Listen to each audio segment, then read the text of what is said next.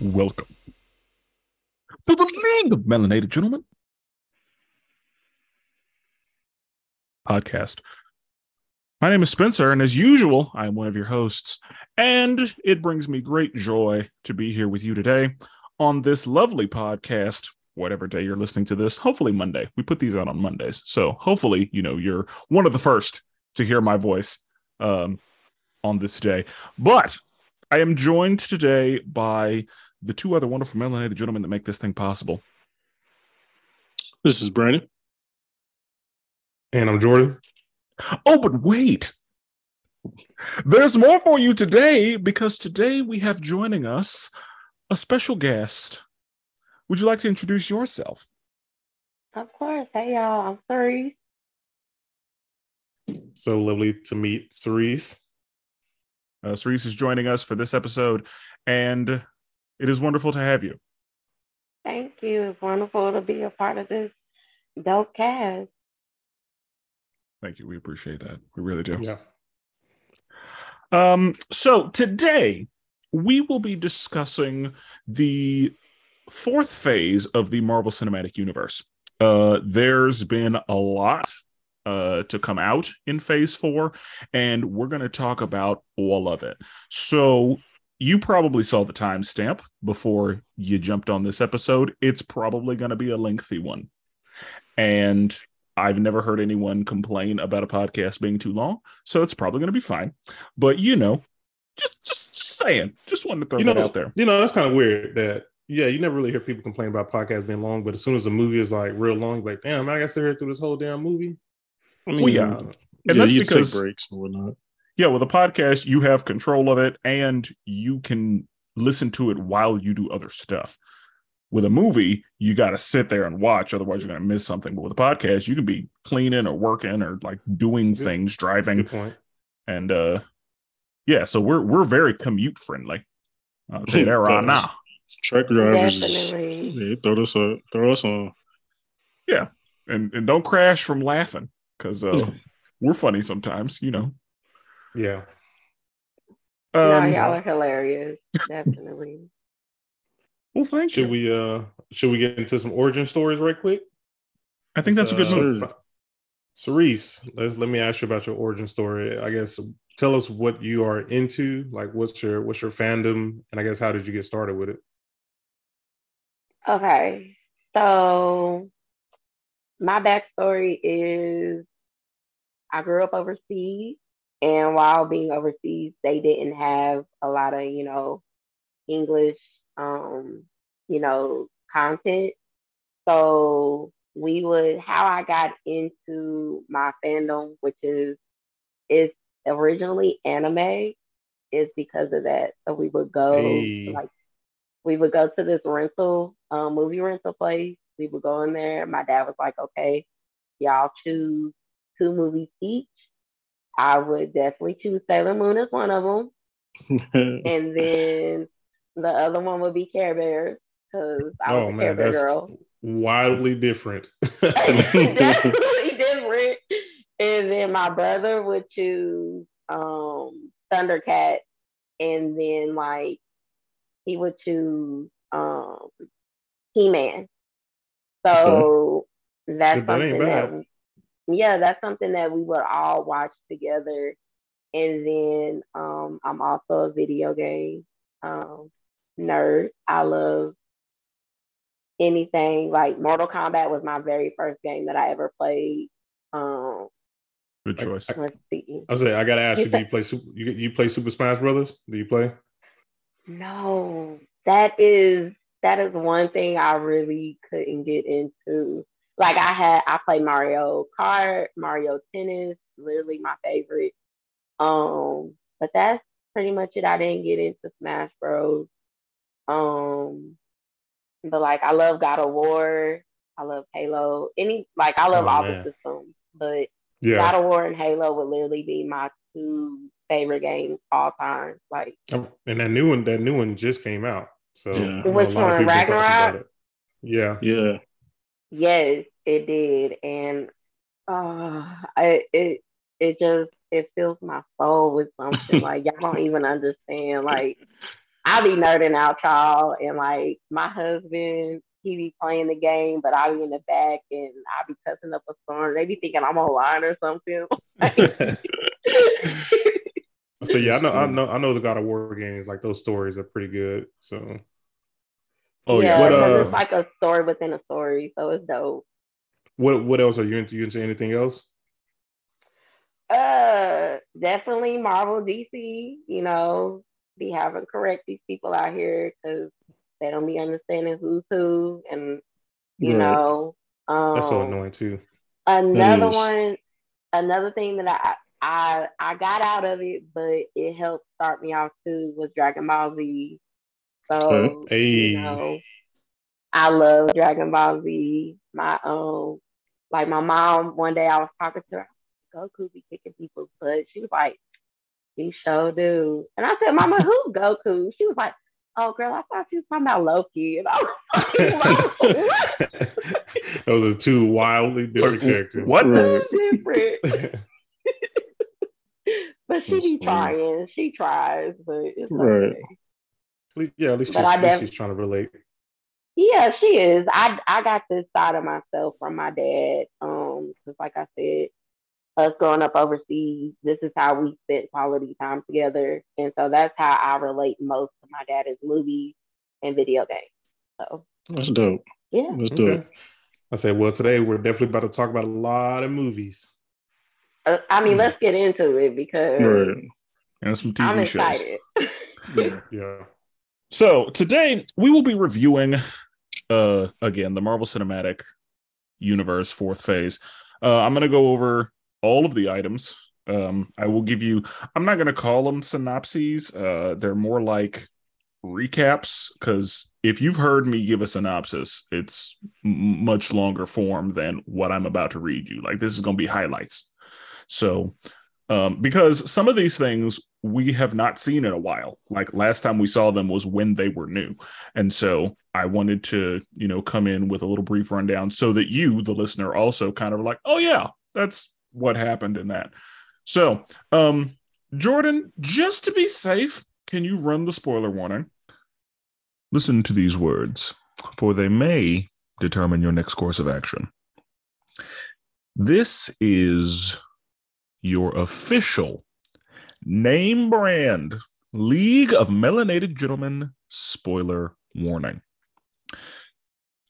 We are issuing this spoiler warning not only for the piece of media or content that is in the title of this episode, but also for the world or the universe in which that piece of media or content exists.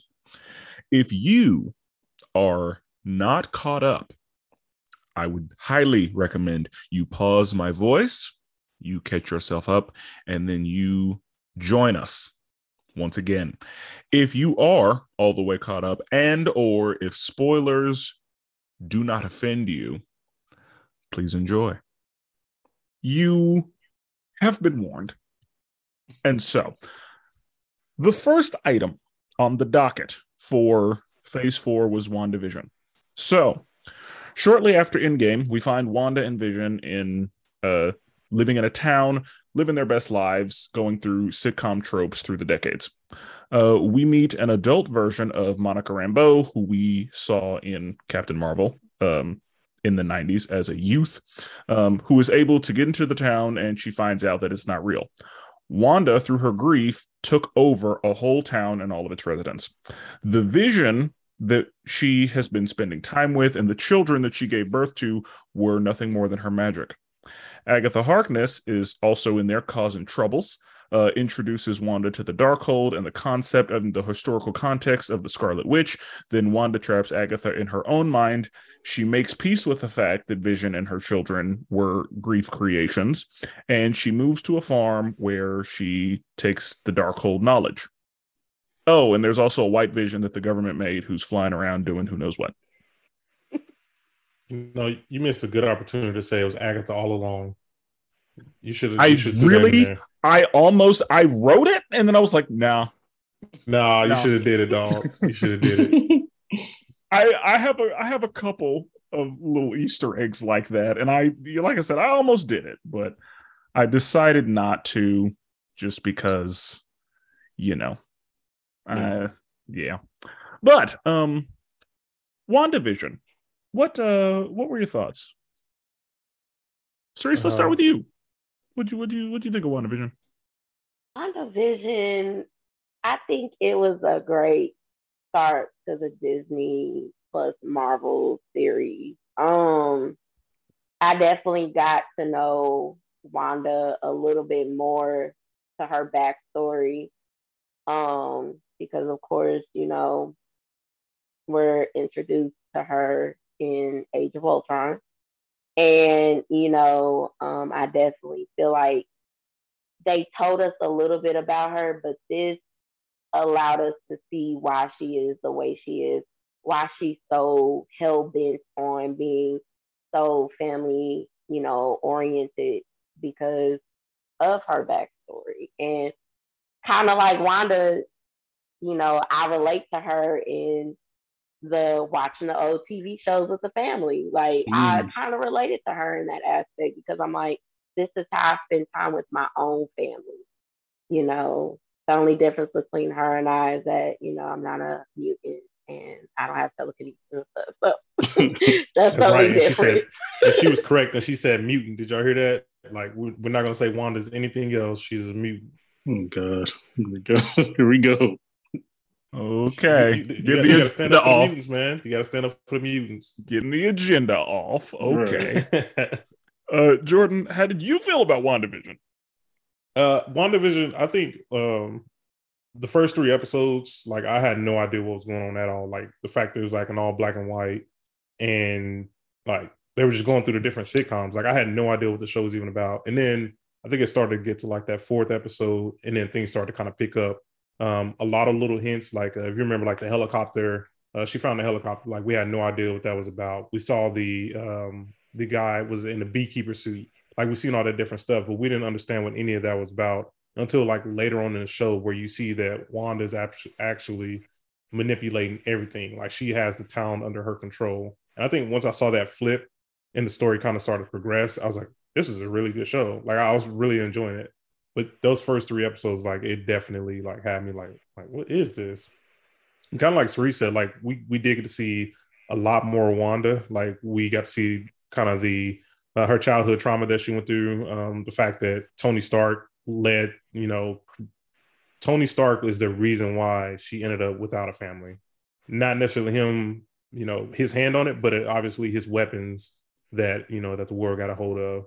And then also, I mean, the CGI fights between like Vision and White Vision, like I really enjoyed that. We got introduced to Darcy, which ended up being like a really cool. She appeared in this, right? Darcy appeared in this, but she was introduced in Thor. She was in Thor. Oh, we got to see more of her in this. Yeah. Mm-hmm. And actually, I mean that her character itself ended up being like a really good character. Like she was cool in Thor. But like once we kept starting to see her kind of in these Disney Plus shows, like, oh dang, like I like her. And then we also get to see Jimmy Woo, Agent Woo, like we get to see him come back. So I think it was a lot of great scenes. Obviously, the big one that the internet was talking about was when Quicksilver, Peter Evans' character, like we was like, oh shit, like we almost forgot about that. God. Like, damn, they about to cross over the X-Men. Like, oh shit, internet going crazy. You an X-Men fan? Got his name backwards. Oh yeah. It's Evan Peters. Oh. Same thing. Over here, Peter Evans. Okay. That's the evil guy. That's the bad guy version of him.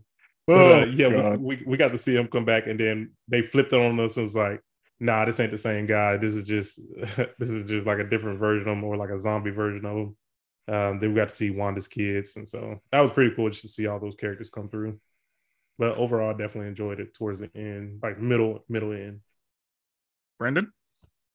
Yeah, I mean, WandaVision I thought it was really good as a fan of like sitcoms. Like I really enjoyed. I love, one of my favorite shows growing up was I Love Lucy. So like seeing, those first couple of episodes were like paying homage to that and things like that. So that was dope. That was dope to see. And I thought they executed it really well. And they did a really good job of showing like, all right, some things are off here. Like, you know what I mean? Yeah. And they threw little hints out to show like there's some cracks in what's going on. overall, I thought the show was good. I thought the best moment of the show was when she had to say goodbye to her kids and they had to put them to bed. That was tough. That point was tough. But overall, yeah, I thought it was a good show. I thought we've seen better, but I definitely thought it was a really good. I think it was the second one because Falcon Winter Soldier was first. So no, this one was first. No, this That was was first one. first.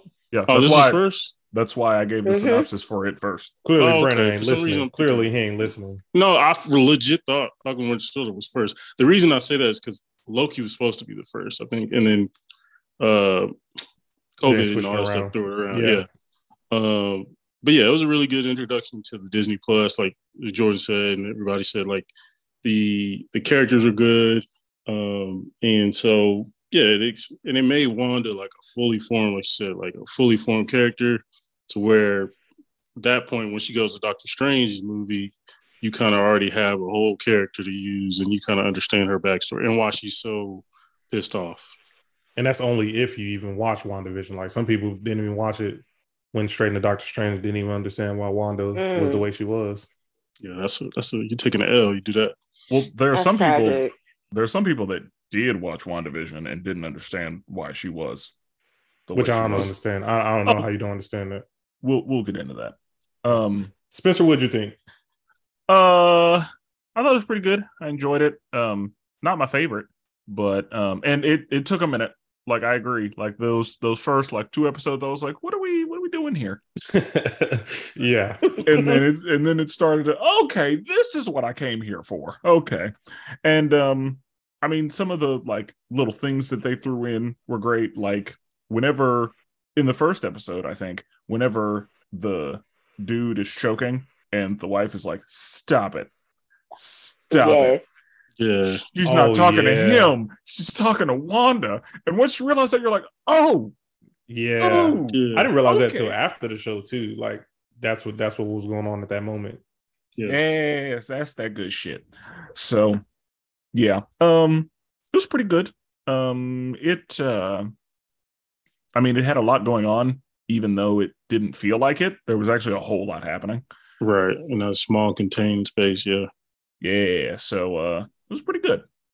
I mean, we got introduced to more to like Wanda's powers as well. The fact that she had like a whole city under her control. Yeah. Yeah. Like and Wanda, like, I think that one of our complaints as fans up until WandaVision was that Wanda should be far more powerful than this. Mm-hmm. Like, because what we saw from her in Age of Ultron and Civil War is like, no, she's a problem. And then we saw like, oh, okay. She just didn't know she was a problem yet. Yeah. Right. But yeah. I agree with that. I definitely. Yeah, she learned like, ooh. I'm sorry? Can I ask y'all a question real quick? Yeah. Go ahead. So like, can we like put like outside knowledge into this as well? Oh yeah. Yeah.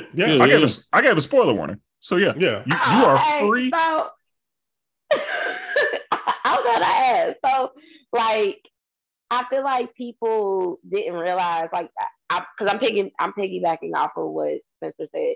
I definitely feel like people didn't realize how powerful she was. I mean, because in Endgame Part 2, can I talk about that right now or not? Yeah. You free to talk about whatever you want to talk about. She literally almost whooped Thanos' ass. Like, had his ass hemmed up. Mm-hmm. Hemmed, okay, shook, choked, all of that. And people don't realize that actually in the comic, in the series, she's actually more powerful than Thanos.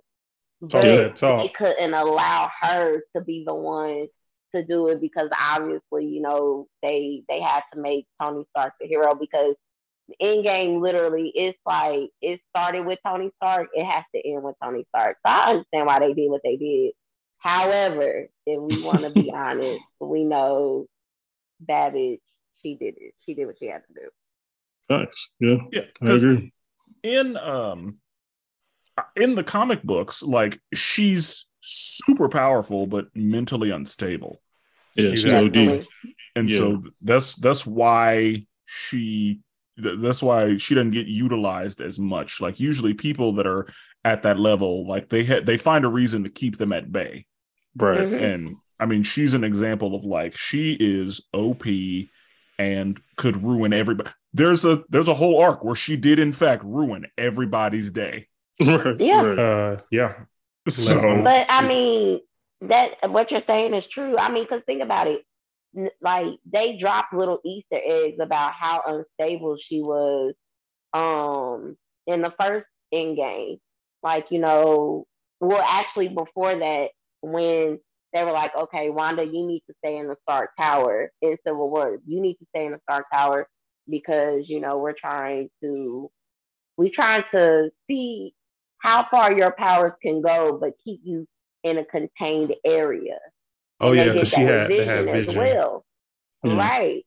So then when they were out in Germany, I want to say, and that's when, Black Widow and Captain America came back to find them, they were like, okay, you need to do what you have to do. But it's still in that moment, Wanda was still tripping because, Vision had to tell her, like, it's okay, I'm here, you don't have to fear nothing. She's always been mentally unstable. And I think it's because of the trauma she suffered from when her parents died. and True. then her brother died. Yeah. Yeah, and her She brother. was- I forgot about that. Yeah, Yeah. so she He was she locked lost up in a little cell and stuff. Yeah. she lost the only person that she had left. Mhm. Yeah. So yeah, she And it was her twin. So yeah. yeah. Um So we also get introduced to, like I said, Monica Rambeau. We're gonna be seeing a lot more of her in the upcoming movies. can't wait. Mhm. Loved her. Yeah. Did a great Mhm. job. I need more of her. Yeah. I don't know when the next time we're gonna see White Vision. He just out here doing That's- white stuff. Yep. Just working for probably not working for the government because the made up Vision was like, here are my memories. So he's just Vision. Right. So yeah, he's just out there doing whatever. All right, now we will step into Falcon and the Winter Soldier. Shortly after Endgame, Sam and Bucky team up to go against an organization called the Flag Smashers. They're a radical group of people that are souped up on a recreated version of the super soldier serum that believe that the world was a better place as a result of the Thanos snap. Sam doesn't want to be Captain America, so John Walker takes up the mantle. Sam and Bucky end up needing to work with Baron Zemo, who is on the run after killing the king of Wakanda, T'Chaka. And the Dora Milaje show up, and they straight up embarrass John Walker. Mhm. So he takes the super soldier serum and kills a flag smasher in public. We meet Isaiah Bradley, the OG black super soldier who served his country and was treated exactly like you think he was for doing that because he's black. We find out that Sharon Carter is the power broker. Sam eventually folds and becomes the new Captain America, and Isaiah Bradley is inducted into the Superhero Hall of Fame, which means he was given a proper exhibit in the museum. Also, Valentina Allegra de Fontaine shows up and recruits John Walker to her yet-to-be-named squad. Sure. This is the second time we saw her, right? No, This this is first. we were That's the supposed first to see time, her. right? We were supposed to see her in Black Widow, but Black Widow got pushed because of COVID. So this is the Okay. first time we see her, but she shows up like we know who she is Yeah. Okay. because Yeah, I mean COVID everything's up. yeah, we don't know what the world would look like if COVID hadn't happened. But Jordan, Captain Falcon, what are your thoughts? Man, honestly, I forgot a little bit about the show until you did that recap. So yeah, kudos to that. That's why we're here. I did enjoy Captain. You got me fucking saying Falcon Captain and the Falcon, Winter like, Soldier. Falcon and the Winter Soldier. Let me get his Yeah. name. Y'all right. You got won't me- call him Captain America, so we're calling him Captain Falcon. No, that's not my captain. Yeah, it's not my cat. That's why my we're cat. calling him Captain Falcon. I enjoyed the show. I love seeing the brotherly interactions between Sam and Bucky. Like them two in a therapy session, like going at each other. That was beautiful. Like I loved that chef kiss. I love that scene. Also, the stuff with Isaiah Bradley, that was beautiful. That was probably top 3 best speeches, probably in Marvel Cinematic Universe history, whatever you want to call it. I might have to look at all the speeches out there, but right now my feeling that's top 3. We also get a little trash speech from Captain Falcon about him, responsibility, yada yada yada, all that other nonsense. The show is good though. People hate that man. Jeez. He's not my captain, man. He's just not my captain. But yeah, some of the best scenes, Dora Milaje embarrassing John Walker, breaking down Bucky. Okoye just came through, did her thing, man. She just walked out like it was Ayo, bro. It was Ayo. It was Okoye was not there. Okoye was not in the show. That was Ayo. Y'all looking like. Don't say that. Women looking like, huh? Yeah, bro. All black people, all black bald head women from Wakanda looking like. Not Republican. Yeah, bald-headed demon. Bald-headed demon. That was one of the greatest lines ever. But yeah, overall, I mean, I enjoy the show. I love seeing Bucky. Like I said, Bucky and Sam together. I love them two going at each other. And John Walker was cool too. So, Brandon, y'all know me. I'm on my Falcon and Winter Soldier agenda. I will be fully on that agenda today. This show is, to me, one of the best shows of the Disney Plus era. We'll get to our rankings later, but like, to me, this show had the most moments of any show we've had. Like he talked about, the John Walker moment, the Baron Zemo dancing in the club. Like that's a moment. You know what I mean? Right. Man, shut up. Anyways, Isaiah Bradley's moment, like in the speech, the Dora Milaje, as he talked about, like it had moment after moment after moment, the power broker, all that stuff. That shit fell for me. I'm just saying right now, but we talk about that a little bit later too. Yeah, but that still was a moment, and it had everybody talking. Who was the power broker? Who's the power broker? Now nobody even gives a damn what the hell's going on with She-Hulk or any of these other shows. Like nobody cares. But at that moment, everybody was like, "Yo, who's the power broker? Is it such and such? Who is it? Is it everybody?" Some people thought, it was Mephisto was involved in all these other shows, and this show, like, it was just weird. Like all these theories being thrown out because this show was providing so many moments. As we talked about, Sam Wilson, he's not my cat, but that's fine. Ain't nobody gonna be my cat other than, Mr. Rogers. So I don't know. I just feel like this show is top tier as far as Disney Plus shows is concerned. It's criminally underrated. It is really disrespectful when I see. Is it? I be seeing like reputable nerd websites be having this under. We'll talk about ratings later, but they be having this criminally underrated. I'm like, what are we not over here struggling to get through this right now? Like, what are we not seeing? This show is better than most of the Disney Plus shows that we've seen, and it hits on topics that we know is real. My man couldn't even get a loan from the bank. Like, you know what I'm saying? Like, my man. That was wild. That was wild. And we found out Bucky liked black women. Like, that's a big deal. Come on, man. He spent time in Wakanda. Like, yeah, that's what it was. He was him and Shuri at the end of Black Panther. We already. I mean, true, but this is different. This is a girl, a common woman from Louisiana. You know what I mean? This ain't just the smartest person in the world. This is you know what I'm saying? He's trying to holler at his boy's sister. It was kind of dirty. It was a little wrong, but he did it. And so, yeah, Falcon and Winter Soldier, outstanding show to me. I also enjoyed it. I thought it was great. I had a good time watching it. I hated John Walker, which means he did his job. Mm-hmm. Like, I was like, fuck this guy, which means he did, like, as an actor, he handled that. Mm-hmm. So I wasn't I wanted to like Carly more, but she just didn't do it for me. I think the whole Flag Smashers didn't do anything. That's the weakest part in the show. I mean, it was actually a great idea, right? Like, yeah, the concept was, but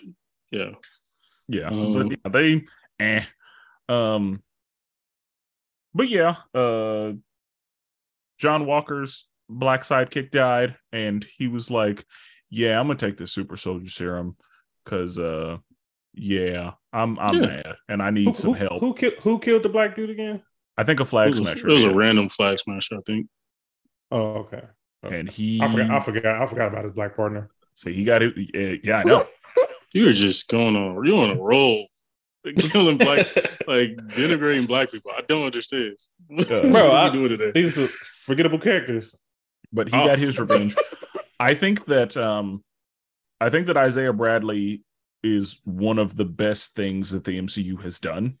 Facts. Like that was the actor they chose, the execution, like everything about it was just impeccable. That's one of the best things that the MCU has done, in my opinion. And that's one of those like little things that like people don't think about. Like a lot of people don't even take into consideration that Isaiah Bradley exists here, and you should. But we also met possibly Patriot. We're gonna see. Yeah. I hope not. They snuck him in there a little bit. And we're gonna see, because since we now have Captain Falcon, we're gonna see if they do Patriot. But I mean, they kind of set him up a little bit, so yeah, we'll see. All right. I feel like you have a lot to say, because looking at your face while Brandon was talking, you were over there struggling to keep it together. Because Brandon was killing me softly. It's no shade, Brandon.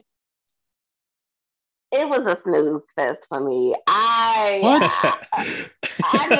couldn't do it. Like that's literally, it's not the worst, but it's close to it. Because the only thing that I appreciate, Brandon stress, I'm sorry. Continue. It's fine. The only thing that I will say is that they made true was Isaiah. Like, I love the fact that, they put in a real life story of what Black men and Black women or brown people go through every day in America, and they don't understand the sacrifices that we've made, not only today, tomorrow, but for the past, 500 years. And I feel like Marvel it's integrating. It's doing what they're supposed to do. They're slowly integrating Black and brown people's struggle into these shows, and allowing non-people of color to see that okay, we need y'all to realize that these comics are not just for fun. Like, these comics were created during a time that Black people were really going through something. I mean, Stan Lee created Marvel during the civil rights around the civil rights movement, because he was like, he saw our struggle, and he was very, upset about it. And so, that's one reason why he created Spider-Man. We're not on that yet, but I'm just saying. He said that he wanted anybody to envision themselves as the friendly neighborhood Spider-Man, because that's what people should do. So I definitely feel like Marvel doing what they're supposed to do with that. But other than that, I was so ready to turn that damn show off. It was on my nerves. I was like, ooh, get to it, because the pillow is calling me. So everybody hates Captain Falcon. Like, what is the deal? Whoa. You have spoken your shit about Captain Falcon. I love, my love for Steve Rogers. He's my favorite in the Marvel Cinematic Universe. So that's the only reason why. Other than that, Sam is still on a tryout basis for me when it comes to getting the shield, like, legit. But Sam Wilson, the character, I enjoy. I like it. You know what I mean? Him and Bucky, I love a buddy cop movie. It had everything I wanted. I love a spy movie. My favorite movie in the MCU is Winter Soldier. So it had a little bit of that. It had a little buddy cop, had a little, like, political drama. Like when the blimp and then people trying to get, like, having to figure out the border situation. Like, that was dope. It's just the I don't remember any of that. That's your fault. That's This was your a while fault. ago. This was a while ago. I get Yeah, it. that's your fault. Yeah. Yeah, bro. I don't remember any of that. It's Bro, a you're big not gonna file remember for anything me. from She-Hulk. So let's I will say when you mentioned the bank loan situation, I forgot about that. That was a good scene too. But also when he got pulled over by the police and like they would just treat him like a regular black dude, and then like his buddy was like, "Do you know who this is?" And then he gonna try to be all friendly with him. I was like, "Damn, bro, that goes to show you, bro. No matter what your status is, you still a nigga." Because once you out of that uniform, that's all you are. That's real life. Because there are so many times when that black person is somebody, and then once they find out, they start talking different. Yeah. It's like, well, why weren't you this respectful from the beginning? Right. I will give this show that it did really good with that stuff. Oh wow! Like you're really gonna have to do some work to explain to me how any of these other shows are more entertaining. All right, we'll get to it. But yeah, I had a great time watching it. Our next item for Phase 4 is Loki. So, through the events of Endgame, a variant of Loki gets his hands on the Tesseract and tries to escape, but he is caught by the TVA, the Time Variance Authority. The TVA's main purpose is to keep the timelines in order, prevent large-scale branch-offs and variants, time police shit. Sylvie, another Loki variant, is causing problems, and Loki ends up helping the TVA try to catch her. Sylvie and Loki, end up teaming up. She wants to destroy the TVA because revenge. They find the one who remains, he who remains, who is the creator of the TVA and a not super evil version of Kang. Sylvie kills him, which causes a time clusterfuck, and the implications of which we will see later. One day. Eventually. Yeah. Yeah. I feel like they gave that to us and was like, one day, you'll get it. Brandon, what are your thoughts? Loki. Great show. We can talk about it. I think it's a little, I don't want to say overrated. Don't say it's overrated. People talk about it like it's the greatest thing ever in television. I'm like, bro, the only reason we talk about this is because, let's be honest, if Marvel had a budget, it was like, oh yeah, Loki getting 80%, the rest of y'all getting the rest. And that's just the way it is. Like, the fact that Kang is in this lets you know they were way more dedicated to this than they were any of the other shows. Like, there's no appearance even close. I do agree with you there. I think they definitely put more money towards this show. Yeah, like it's easily. It's not even close. Like the CGI that they had to use, all the other things for the time variance and all that stuff. Like, I mean, I get it. Loki's probably the biggest character of any of these Disney Plus characters. We get it. He has a backstory. He's been in all the big movies. We get it. So he's the OG villain. Yeah, like Tom Hiddleston, like we get it, but yeah, I think Morbius was dope. I love the classic Loki episode where he's in it. Was it Morbius? You said Morbius? Wait, which one is the agent that he works with? Is it Mobius? Mobius. My bad. What did I say? Morbius. My bad. Yeah. God, I knew what you meant for saying that. I knew what you meant, but for a minute, I was like, "What the fuck did you just say?" But I processed it. It was like, oh, okay. Yeah, wrong universe. I mean, Owen Wilson. Wow. Yeah. Owen Wilson was great. The dialogue in the show was really good. Obviously, just anything with time, jumping around, that's always fun. I'm forgetting my black lady's name that was in the TVA. She was great. She was really good. I cannot remember what the agent or the judge? The agent. Sorry. Okay. The agent who then found out that she was part of this whole scheme and then turned it around. Yeah. What ended up happening to her? She was her name was a number, wasn't it? Or something? Yeah, it was something like that. Yeah. But overall, yeah, I thought it was really good.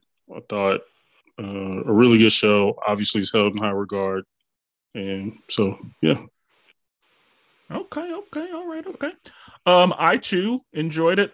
Most the dialogue was my favorite part of this show. Like, just the episodes that were just a conversation between people. Yeah. Because those were super important, and it's really sometimes it can be very difficult to maintain attention and focus whenever it's just dialogue, especially in this genre, because we expect CGI and action and, you know, shit flipping over and magic tricks, and like we expect a bunch of things. But this show had a lot of just dialogue, and that was the beautiful thing about it. So there were huge moments where they, you know, broke the bank on the budget, and then there were these moments where it was just people sitting at a table. That scene where the old Loki built the city up, like they put the budget in on that one. Yeah, classic Loki. That was outstanding. Yeah, classic Loki. Yeah. So, and yeah, like all the different places that they visited because they're, you know, doing time travel shenanigans. The idea of this variant was not detectable because they were going to timelines that ended up getting destroyed. Like, I was like, oh, yeah, it made sense. It's brilliant. Like, yeah. So yeah, I thought it was great. Suresh, what did you think? Loki is Barry. That's all I want to say. I mean, in real life, Tom Hiddleston, he is down with the Browns, so how can you not? Congratulations to him and his wife on their beautiful babies, by the way. But no, Loki was definitely, like I was more excited to see that than I have been for anything else. I just enjoyed it. Like I said, the dialogue. I think the part that got me the most on Loki was when he watched himself die, like literally die.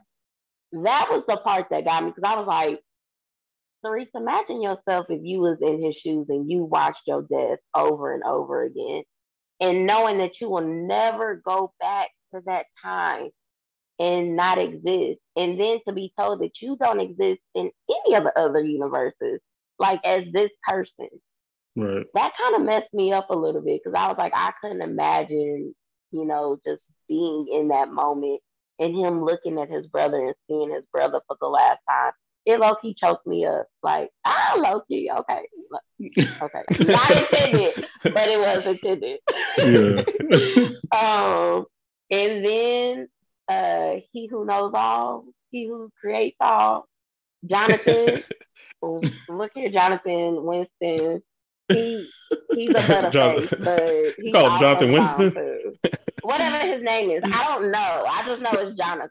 Firstly, Jonathan Majors. It's Jonathan Majors. Secondly, he who remains. I was thinking about my bae M'Baku. Okay, I knew that's what happened. Winston, I'm sorry. Please thirdly, you just called this man a butterface.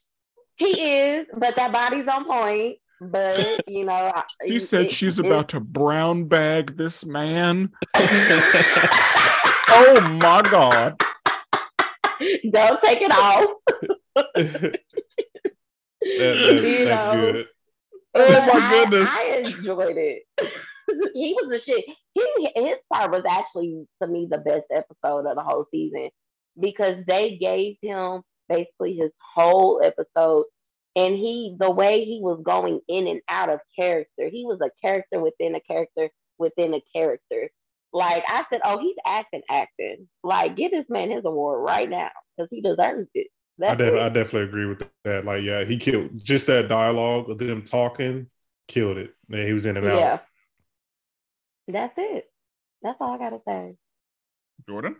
Yeah, I mean, it's kind of like you guys said. Like, I think the dialogue for this show, and I'm normally one for like all action, like that. Like, that's my thing. Like, when I'm watching anime, give me some shonen. Like, I want to see the action. I want to see the fighting. But for this show, like the conversations they were having, it was really good, man. I love when Loki and Sylvie was just talking, and like it's one of those things like you see yourself in someone else, and like.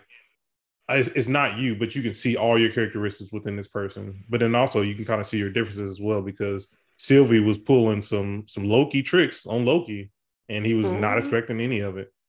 So I really enjoyed it. And then also I think the show had the biggest implications of any of the TV shows that we had, even up to this point. And also, we still haven't got to see that payoff yet. I mean, we get introduced to variants. So I'm wondering, like, I'm trying to see when is that going to come into play again. We get introduced, obviously, to time travel, the TVA. Obviously, He Who Remain. He's a version of Kang, and we know we're about to see Kang again. Mm-hmm. So I think this show definitely had a lot going for it. And like Brandon said, like they definitely put the budget in on this one. And it was just cool just seeing all the different Loki variants. Like you got to see the alligator Loki. You got to see the Kid classic Loki. You got to see Kid Loki. Even one episode showed like the President Loki. So it was just kind of cool just seeing all those different Easter eggs for Loki. So okay. The next item on the docket, Black Widow. So Black Widow. Oh, you're doing it in order. Okay. You diving in now. I thought we were doing shows. Okay, my bad. You good? No, we're doing all whole phase 4. Okay. My bad. So Black Widow. During the Civil War section of the MCU, Natasha is forced to confront her past. Red Guardian and Melina Vostokov, a former Black Widow herself, are posing as Natasha and Yelena's parents. Natasha and Yelena are taken to the Red Room where they become Black Widows. General Dreykov, the villain of the movie and the guy who's running things, gets bombed by Natasha, and she thinks that she killed his innocent daughter, and she's guilt-stricken by that. Yelena's Red Room mind control is broken, so she sends the gas that breaks the mind control to Natasha, figuring that the Avengers could help facilitate removing the mind control from all of the Black Widows. Taskmaster shows up, and we later find out that not only is the Red Room still active, but Taskmaster is Dreykov's daughter. Yelena and Natasha break Red Guardian out of prison. They go get Melina. They locate Dreykov. They try to... They locate Dreykov.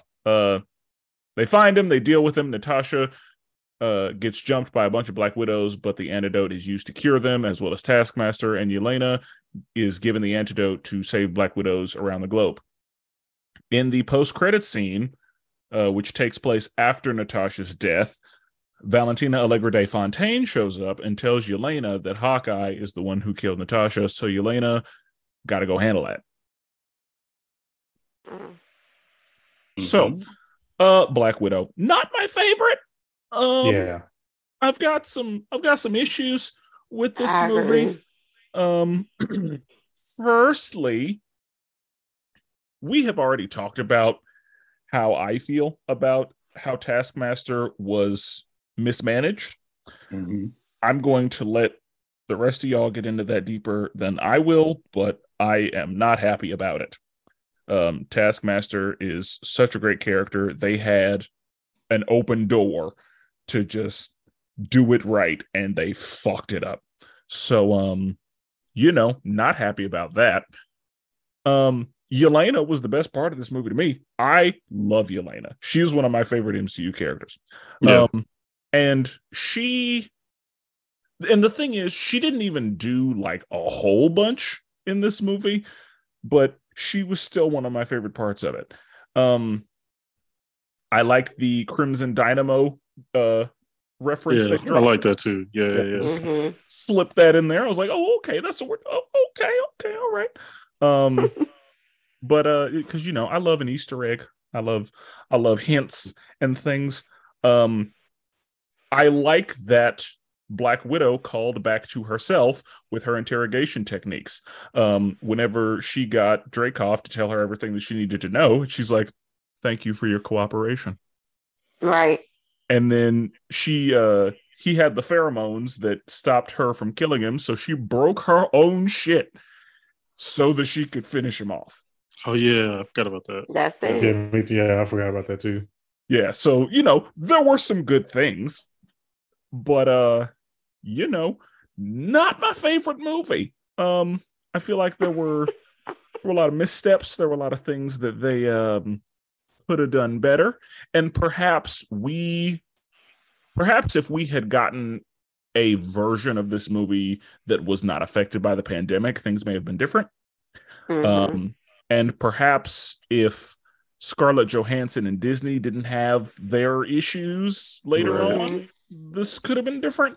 But what we got was on the lower end of MCU quality, in my opinion. Mm-hmm. Cerise, what were your thoughts? I agree with everything you just said. Black Widow is not one of my favorites. I definitely feel like because of the pandemic, it was rushed. And I understand Scarlett and Disney had their little squabbles, but they try to play my good sis. Like, the fact that her movie was literally the only one to go straight to Disney Plus and to the movie theater, I'm like, they really try to play her because they didn't do that with Shang-Chi. They didn't do that. I mean, hell, the pandemic is here to stay. So I feel like they did it because she's a woman and they thought she was really going to be like, okay. I mean, I got my money. No, just got to go out here and do press tours and all that. Let me not get on my soapbox. Anyway, back to the task at hand. We do soapboxes here occasionally. Yeah, but I'm a guest. It'd be different if I was one of y'all. I'm a guest. So I'm a maintain the status quo and be respectful. I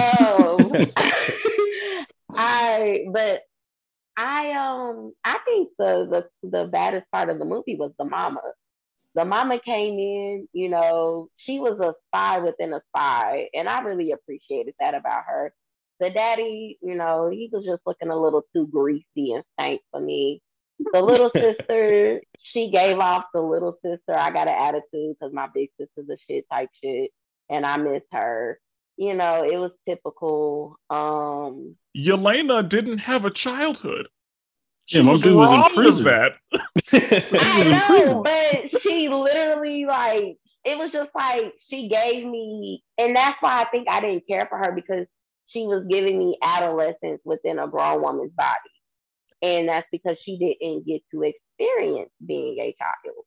So it was more like, the punk teenager, oh, I hate life, I hate everything, but I love my family type shit. Like I'm kind of over that. Get to the motherfucking killing. Like that's what I need to see. I know it's not rated R, but sometimes I need a good rated R Marvel film, which is what Deadpool gives me. Please come back. So yeah. I agree with that. There are a lot of movies that I think should be rated R. I will say, I was able to sympathize with Yelena, so like that didn't bother me. Like I was like, well, she wants a family because she never got one, and she was at an age where she was like, no, this is my real family. Like, and I love it, and they care about me, and so I want to just have a family dinner. Like, that's all I need. Like, I was able to, sympathize with that because that was, I almost thought it was like sad but adorable that like that's all. Like, she just wanted her family back. I honestly forgot about her mom was a secret agent. I completely forgot about that stuff. Oh yeah, Rachel Weisz was excellent in this movie. She was the shit. I don't know because I just feel like I kind of embodied Natasha's attitude. Like, granted, I know they were little girls, and Elena didn't understand that she was just playing a role. However, and she felt like she had to always be protected by her sister and vice versa. But I definitely feel like this is a job. Yes, you love people, you love your comrades, you don't want them to die. But at the end of the day, sis, yes, you want a family dinner, but these people ain't your family. They will literally take that plate, chop you in your throat with it, and walk the fuck off and be like, I did what they had to do. Like, that's what they would do. I love your little Russian accent. That was good. Thank you for that. Yeah. Brandon, do you want to go, Brandon? I know you got the man. I think because Brandon has a lot to say. I really don't. I'm not gonna have much to say. They should. I mean, honestly, I think this movie should have came out after Civil War.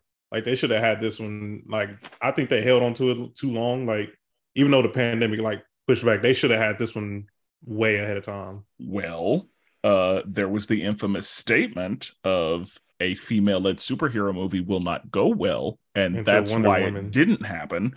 And then Wonder Woman came through, and they Yeah. were like, "Oh shit, I guess it can."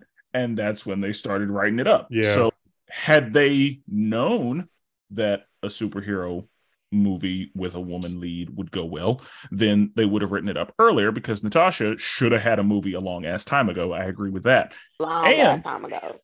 And, you know, I'm not a conspiracy theorist, but sometimes I wonder if certain movies get sabotaged on purpose so that they can be like, see, we tried it. Shit didn't work. Yeah. I'm not saying that's what happened, but I'm just wondering. Yeah, this movie, that shit should have went straight to DVD. I didn't really care about the movie. I didn't really care about this movie DVD, like Yeah, a 'cause they- Disney sequel. They released it too late. Like that. I mean, the movie wasn't that enjoyable, but also like they just released it way too late. And I understand like the whole not releasing a woman movie and all that. Like they obviously missed out, and DC showed them like it can be done. But I mean, and then the atrocities that they did to Taskmaster. But I'll let Brandon knock that one out the park. But yeah, that's my thoughts. This one, it just wasn't that good to me. Didn't enjoy it. All right. I'll be honest, guys. Don't have a ton on this. We've talked about this one in, a few times. Yeah.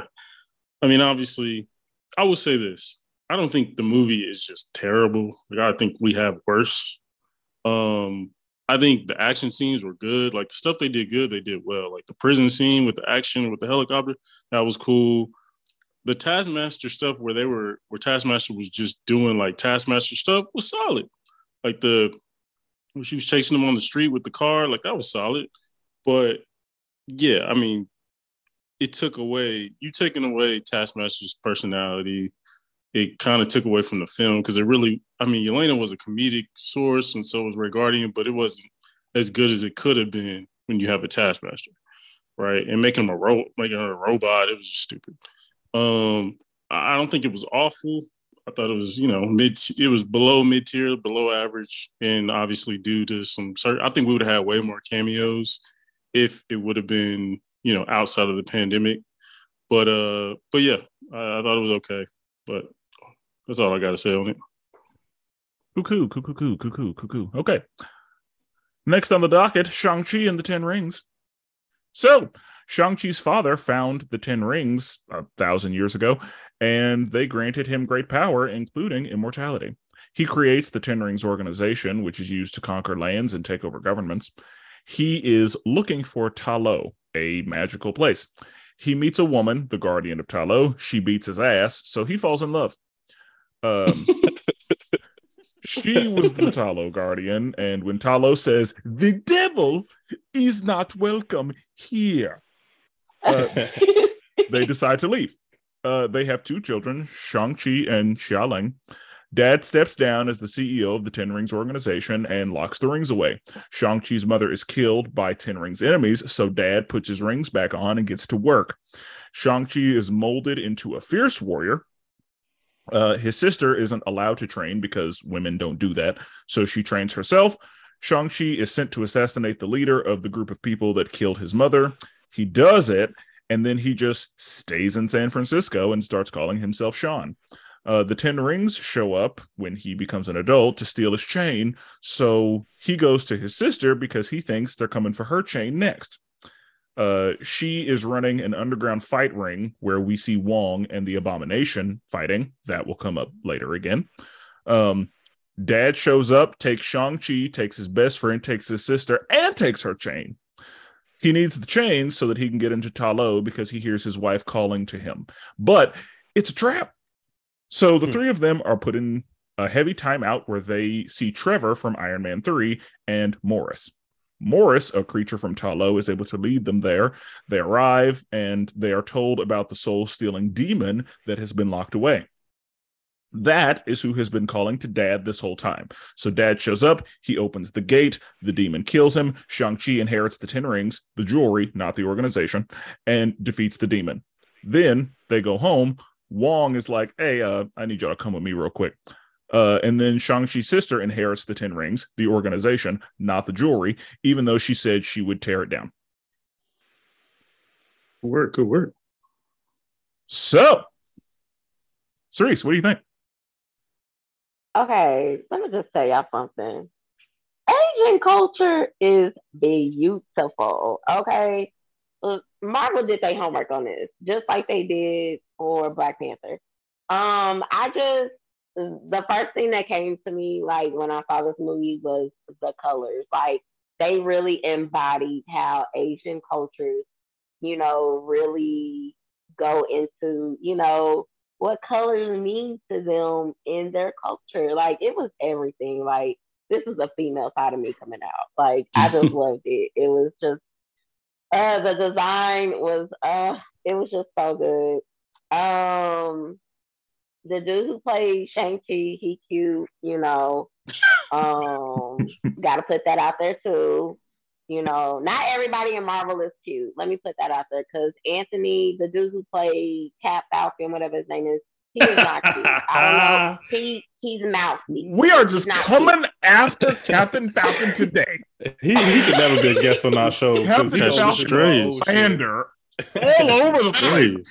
Anthony Mackie, don't get me wrong. He can act. I love him, but he's just mouthy to me. Don Cheadle, love Don Cheadle. Hey, he's one of my top 10 greatest actors. He's just a little older for me, Back in his prime, maybe. Anyway, back on top. Goodness. This, a little disclaimer. My husband knows I talk like this, so they'll be like, "Damn, she got a whole husband." She be acting like I do. My husband. I mean, don't worry. We talked about She-Hulk, and I was kind of fan of She-Hulk. So you're good.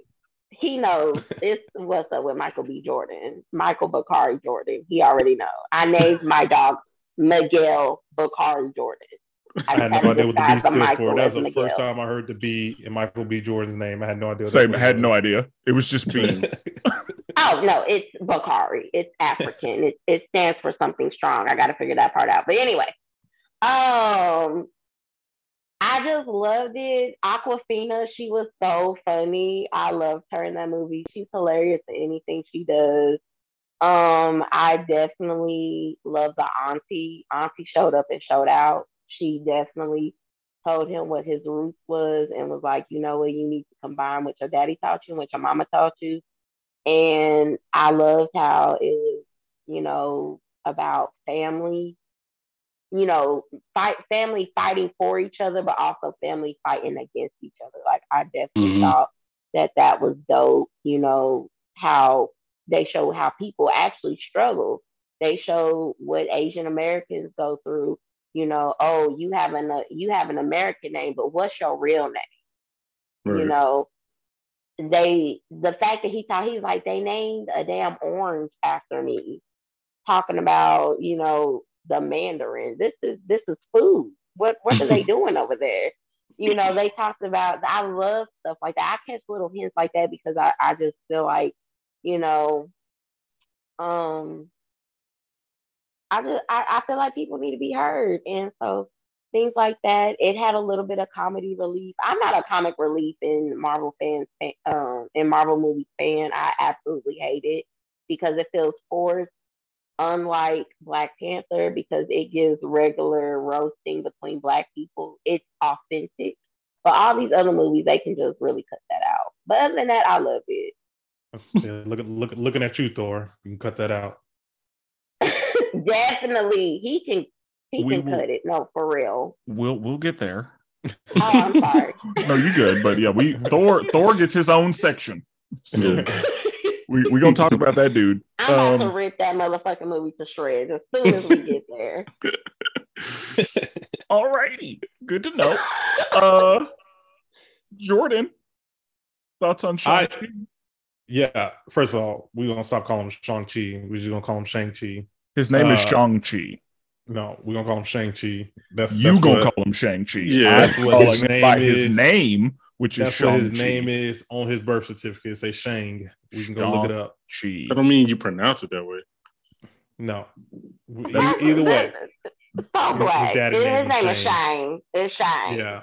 Yeah. Anyway, I enjoyed the movie. I've seen this movie probably 4 times. Like I really enjoyed Shang-Chi. I will say that this is not Shang-Chi. This is probably closer to Iron Fist as far as like how this movie played out. Like Iron Fist, Shang-Chi does not do all this mythological beast going to a different realm. Like that's not Shang-Chi at all. Shang-Chi is the street level character that's beating ass, the best fighter in Marvel Comics. So that's the Shang-Chi I know. So like that first half of the movie, when he's like in the streets, he's on that bus and they're like fighting, beating ass. Like I loved all that. I even like afterwards, like when he was in the other realm, like fighting and doing all that. Like I really enjoyed that stuff too. I didn't understand like the changes that they did to the rings. Like I didn't understand why they had to change them the way they changed them. But I mean, I guess that's just a decision that I had to live with. I'm under the impression that if the 10 rings had been comic accurate, then they would not have been able to come up with a way to defeat him.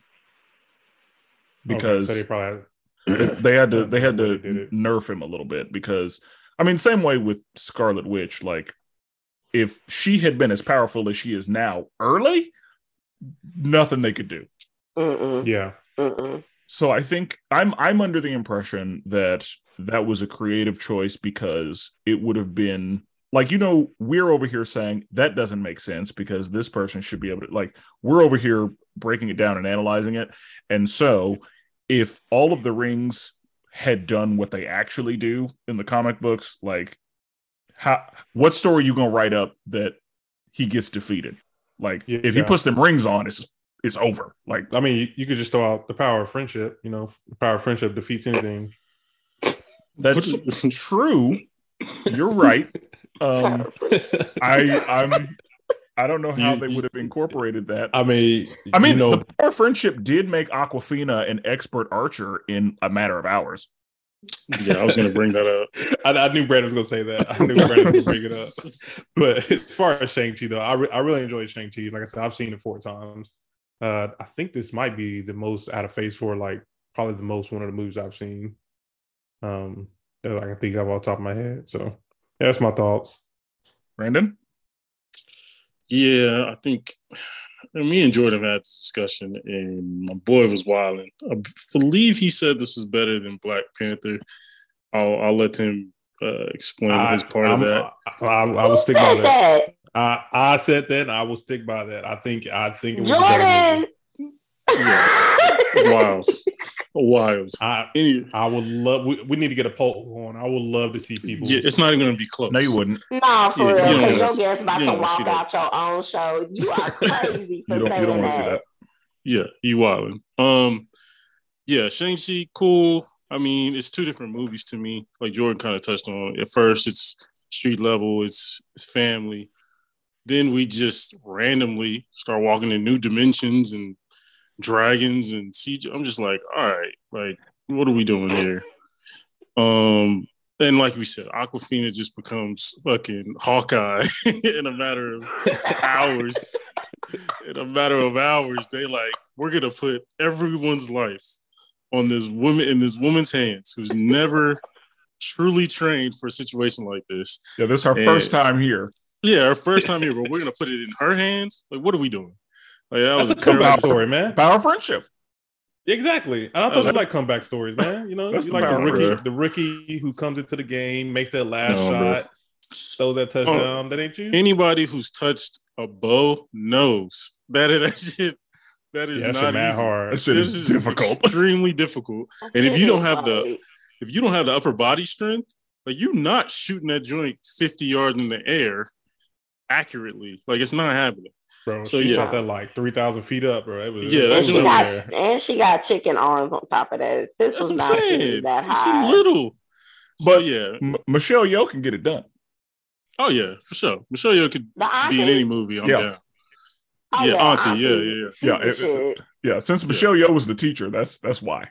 I mean, maybe, but yeah, it was cool. I like the way they made up for the dumbass decision they made in Iron Man 3 to mess up Mandarin. So yeah. I do think the 10 rings. I think they made that choice to probably differentiate it from the Infinity Stones.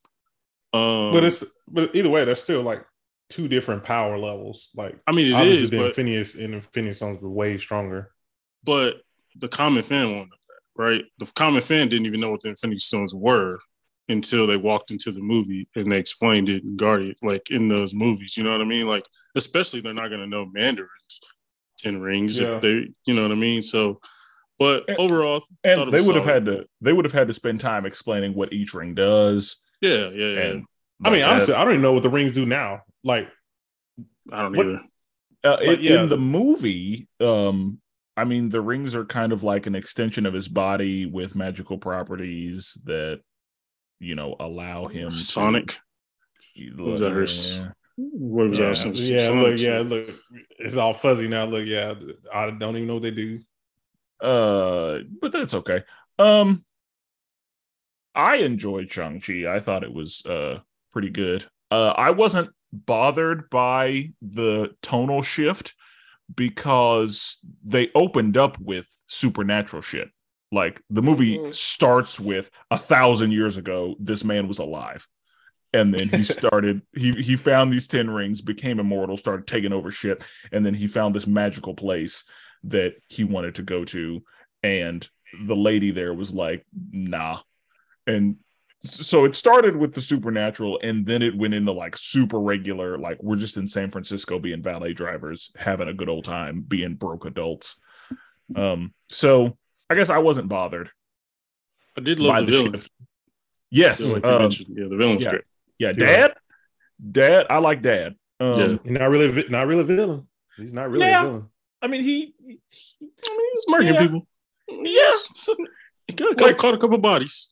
And Talo was like, nah, we can't fuck with you. Like, you did too much. Right. We caught a couple bodies in front of his kids. It's understandable. Yeah. You know? One of his children. His bodies. That's what I'm saying. Like, one of them, he was a little misogynist. Oh yeah, definitely. But yeah, like whenever his wife died, he was like, "All right, I tried to get out, but they pulled me back in." Oh man, that was a good scene too. That was a good scene. I forgot about that. Let me tell you, that's how you know women will change you. My man was a straight ruthless savage. He met the one, bro. He settled down. He's like, I'm gonna have a family. Yeah, he put the 10 rings away. He locked them up. Telling you, that's real love. He was like, I'm gonna age with this woman. I'm gonna get. Ain't no damn way I would have gave that up for immortality. He disbanded the organization. He was like, I don't need to rule the world. I have my lady, so I'm good. And when she died, he was like, all right, I'm putting these motherfucking gloves back on. Let's go, because now I got nothing to lose. Yeah, that's it. But yeah, I enjoyed it. I thought it was great. I struggle between looking at it and being like, that shit doesn't make any sense, and understanding that I'm watching make-believe superhero bullshit. So there were some things I was like, that doesn't make sense. But also, this is superhero bullshit. So, like, should I be using logic here? True. I feel like that would be fine if we were like early 2000s. Like, we know some of the movies was like fucking garbage, and just like we're like, okay, disbelief, okay, it's all good. Where now it's like we're at a higher level to where now it's like, all right, that you're legit to critique that type of stuff. Yeah. So honestly, usually I still find myself saying like, that's stupid. Why would you do that? Or that doesn't make sense. That's not feasible. That's not realistic. Right. Even though that statement makes no sense. Out here flying and shit. Like, that's not realistic. That's what I'm saying. That guy can fly. That's fine. Yeah, that's what I'm saying. Like, me saying something isn't realistic is like paradoxical, but yeah, I still find myself saying big word. That's fine. Over there, what they're doing, all that shit that nobody can do, that's fine. But I can't get behind that. So the fact that there was a soul-sucking demon didn't bother me, but the fact that Awkwafina learned to shoot a bow and arrow did. Because it's not realist. She's not a superhero. That's what I'm saying. Like, soul-sucking demon, that's fine. No issue with Hey, that. man, that's par for the course in a superhero movie. What isn't is a little ass person basically just destroying the big villain. Like, that just doesn't make sense. Also the fact that like on top of a dragon just running around, nobody fell off. You're like, what the fuck? How he stay on here? He out here doing flips and stuff on the dragon? Like, yeah. That makes sense. Well, he's trained. Okay, to defend Aquafina, I'm not gonna let my girl go out like that. Okay. No, she got the job done. She got the job done. In the director's cut, though, Sis was really supposed to die. It wasn't supposed to be the guy that trained her. It was actually supposed to be her, and he was supposed to save everybody. But I guess they test that on audiences, and everybody was like, the fuck? No, Aquafina better live. So that's why she was the one to save everybody. That's the excuse that I can give her. That's the only reason why she lives. Didn't know that. I didn't either. So I mean, it makes sense. She's a star, so I would keep her in it. But yeah, her dying would have been surprising. Yeah, she don't need to die. It would have made it better for me. It would have been realistic. I'd be like, oh, yeah. So we doing family? Okay, I could do that. I could do this. Yeah, because I would have been like, yes, this normal ass, regular ass person with no skills comes into this war and dies. That should happen. It would have gave Shang-Chi more motivation as well. Yes, to whoop his daddy's ass. Like I just want realistic situations. You know, oh my God, Dad, I'm not mad at you anymore type shit. Like, I understand life is short, but no. I agree with you in that this movie, in my unqualified opinion, did an excellent job of honoring Asian culture and like previous Asian-centered movies. Yes. I think it did a great job of paying homage and honoring that. And I will say, I thought it was funny that they asked a bunch of Asian people, hey, how did you feel about this movie? And most of them said, the one thing that I didn't think was realistic was his mom saying, I'm proud of you. Oh, yeah. I saw that.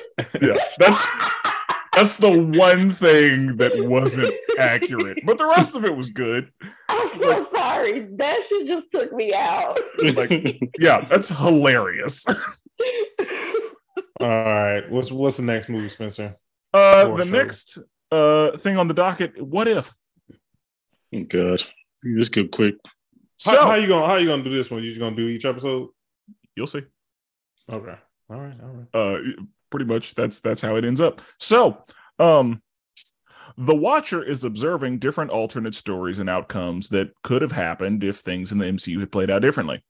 Peggy Carter gets the serum and becomes Captain England. T'Challa becomes Star-Lord. The Avengers are killed by Hank Pym because his daughter Hope died. Doctor Strange Shang Tsung's a bunch of magical creatures to get more power because Christine dies. There's a zombie outbreak. Killmonger saves Tony Stark as a part of a larger master plan. Loki doesn't get adopted, and Ultron gets all the Infinity Stones. Then the Watcher, who isn't supposed to get involved, gets involved. Made no sense. It made perfect sense. But no. When it's my turn, we'll get into that. Jordan, go ahead. Yeah. All these episodes was ass except for all of them? All of them. Except for the Doctor Strange episode, and I enjoyed the zombie episode. He said all of them. Rest of them, they was kind of whack to me. But this is also, I mean, I've said it before, like this what if isn't what I wanted. Like I didn't want to see a what if MCU. I would rather to see a what if anything else comics related, but that's just the comic side of me. But I'm gonna keep this one short just because, yeah. And also the Watcher. Come on, he's the Watcher. He rarely doesn't, most of the time, he does not interfere at all unless someone directly goes and interacts with him most of the time.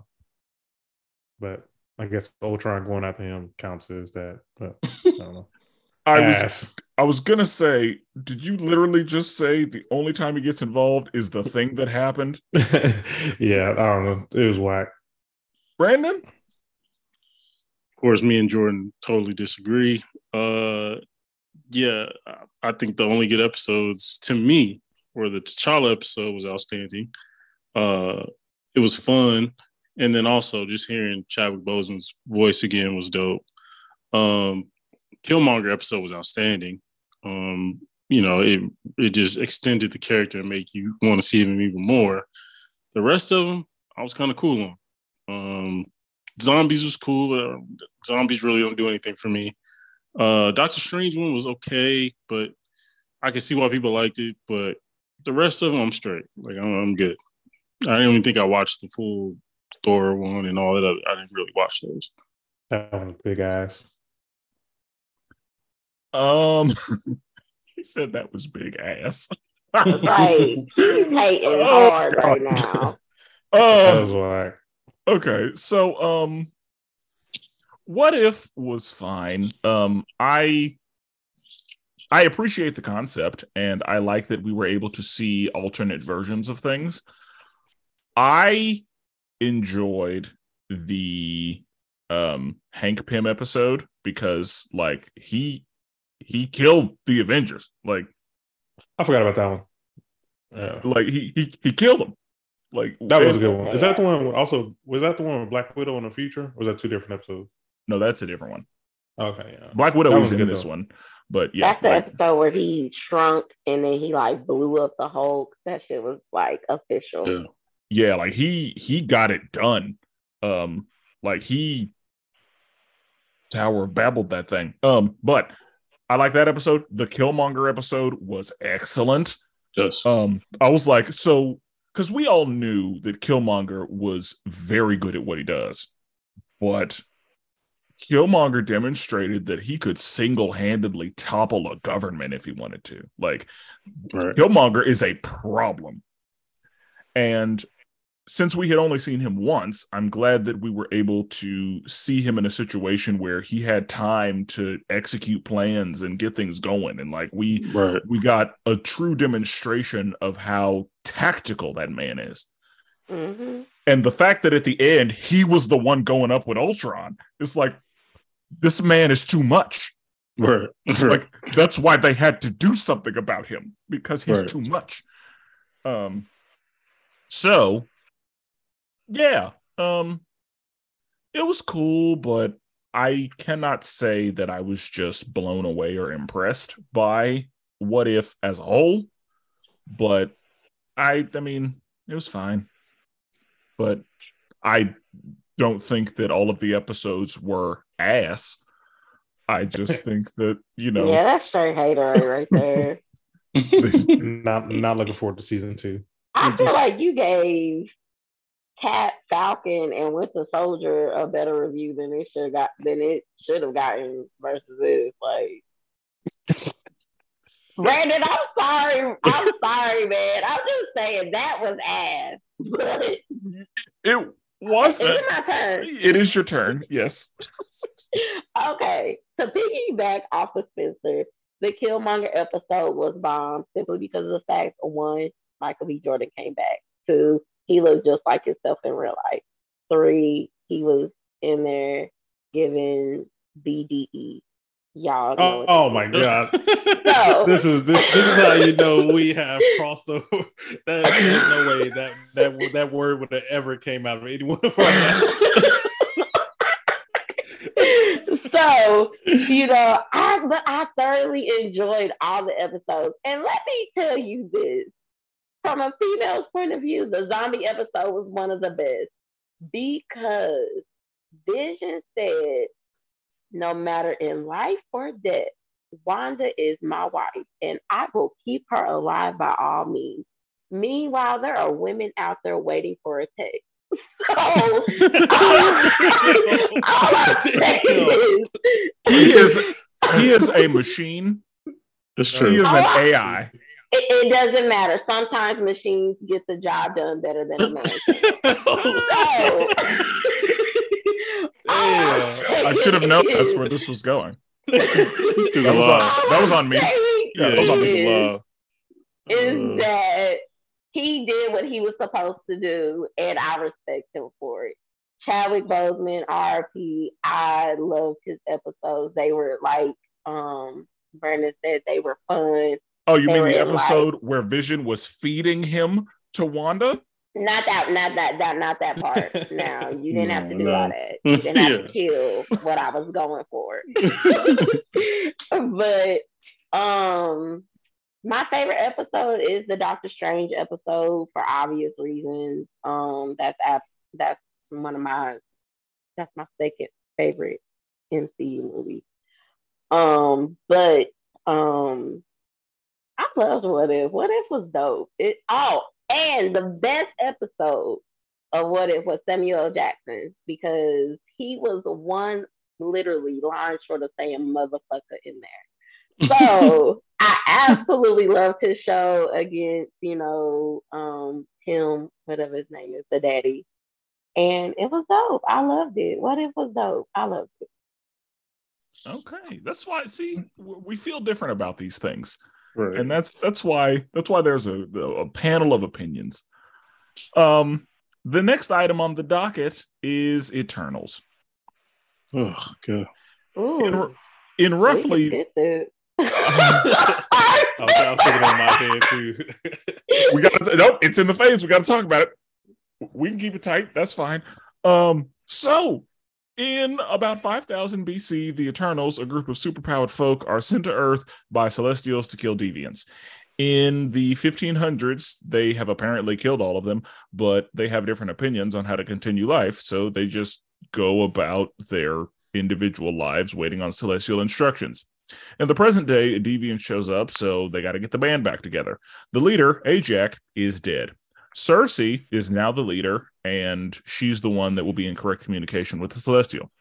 Cersei is told the real reason that they are here is to prepare the Earth for the emergence. The planet is destroyed so that a Celestial can be born and create a bunch of new worlds. A deviant kills Gilgamesh. Then it is revealed that Icarus knows about the emergence, and when Ajax tried to stop it from happening, he had her killed. The Eternals are able to give all of their power to Cersei, and she freezes the Celestial and is able to save the Earth from destruction and the birth of the Celestial. Icarus feels terrible about what he did, so he flies into the sun. Sprite is turned into a human so she can age. The Celestials kidnap the remaining Eternals, and they are taken off of the Earth for treason. Eros, Thanos' brother, shows up, and Dane finds a sword, and then Blade is like, "Are you sure about that?" And that is Eternals. That shit was ass. Brandon? Yeah, trash. The fact that no one saw a big ass celestial popping up out of the earth, and we still haven't addressed that. Wow. I think maybe one movie or show might have mentioned it. I think it was on a television. I think that might have mentioned it. I want to say it was brought up eventually. It's a big deal. You're right. Yeah. Big deal. Kind of a big deal. Yeah. I imagine that some satellite somewhere was like, "Hey, what's that?" Yeah, I think we got something going on, sir. Yeah. There's a big ass head and hand rising out of the ocean. We should go investigate. See what that's about. Yeah. Yeah, that's all I got. I had Hollywood agenda issues with this movie. I didn't like that the two white dudes in the group were very clearly the most powerful. I don't like that only minorities were killed in this movie. I had some agenda issues. But it made other than boy gay. I love Spencer because he's giving it. He's giving raw, unfiltered. Oh, come on, Spencer, come on. And I just that those were I had those issues with this movie, but beyond that, the movie was painfully average, like unimpressive, unappealing, just woefully bland. All those great actors, and you just put out all that talent. Mediocre. Yeah, and I mean, not to shit on Icarus, but I thought he was Winter Soldier when I first saw him. Yeah. Yeah. He stepped out that dark, like, oh shit, Bucky. What? Yeah, I was like, what is Bucky? What? They didn't have any actors left? Like, what are we doing? Because Cersei was in Captain Marvel as one of the Kree. So I was really like, oh, so they just ran out of folk Right. for this movie, because Gilgamesh, I was calling him Big Wong because He looked just like Wong. he was like, Big They could Wong. have been cousins or something. For Yeah, real, for real. they know each other. And so, yeah, I in the synopsis, I wrote Big Wong, and I was like, wait, that's not his name. But without thinking about it, that's what I put in there, because that's what he was. But anyway, yeah, I was not a big fan. I was not impressed. I did not enjoy this movie a bunch. I didn't hate it. As far as the MCU goes, this is a bad movie. As far as movies go, this is an okay movie. I agree with that statement. So, Cerise, what did you think? It was just a damn love movie. I'm good for a good rom-com. Don't get me wrong. I like that sporadically. I'm more of a thriller, killer, slasher girl. I definitely feel like Icarus. He was a fuck boy in that movie. He was trying to play off of Cersei's feelings, and and who killed Selma Hayek, the baddest of the bad? Like, he was tripping. I didn't like him. I didn't like the little boy that could control people's minds and made a code. Oh, yeah. Like, I really didn't like him. He gave, I'm gonna go around and shoot people vibes. I hate to say that, but he looked like that in real life to me. Y'all laughing? I'm so serious. That's why it's funny. I know. It's funny because I know that you are not kidding. Like, I didn't like this movie. It wasn't very memorable. I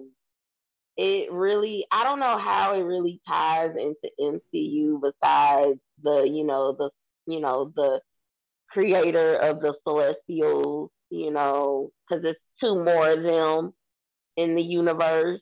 So, it ties all together that way. But it was a love story. I don't need a love story. I need y'all whooping that ass. Like, that's the only thing about Marvel I don't like. Marvel wants to give happy endings. I need them to get like DC and be like, nah, bitch, we're gonna have to kill you, and just do it. That's what I want Marvel to do. I want them to start getting dark. They're giving a little too much light for me. But also, I did just say that I was a thriller, killer, slasher girl. So in my spare time, I do watch serial killer documentaries and stuff like Man, that. we might have to watch you then. You already sound like a real killer. no, that's standard. Like, Yeah. if you ask 100 women, like, what are you watching in your free time? They're gonna say murder mystery, and like, I'm sure like 85 of them murder mystery, and like, serial killer nonsense. Like, we're watching the ID channel. We're watching Snap. We're watching all of that. Serial killer documentaries. All of that. Like, Jeffrey Dahmer finished that in a day in like 3 hours. I was like attached to it. Anyway, we get back on MCU. This movie was trash. We skip over it. We can brush over it. So yeah, same kind of like Brandon. Like, no, but mine's gonna be real quick. I don't have much to say about it. For me, I'm not about the Eternals or the Inhumans. Like, Marvel would just need to go ahead and shove them to the side. Like, I'm reading a comic currently, and the Eternals are in it. And every time they show up, I'm just like, bro, like, get them out of here. Like, just give me what I want. This movie was whack. There was nothing good about it. I didn't enjoy it at all. Some of the scenes look good, like the visuals look good, but other than that, I'm good. Okay. Next on the docket, we have Hawkeye. So during the Avengers movie, Kate Bishop sees Hawkeye doing stuff and saving people, so she is motivated to learn archery and become a hero. Kate Bishop comes across the Ronin suit during a secret underground auction, and she beats up some tracksuit mafia dudes.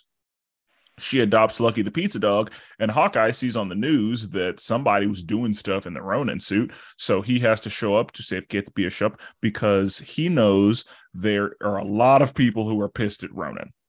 So Hawkeye just wants to spend Christmas with his family, but he's got to tie up some loose ends first. So Hawkeye allows himself to get kidnapped by the Tracksuit Mafia, where we meet Echo.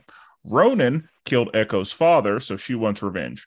Kate Bishop eventually deduces that Hawkeye and Ronin are the same person. Hawkeye and Kate Bishop are attacked by Yelena and Echo, respectively. Yelena and Echo are forced to retreat.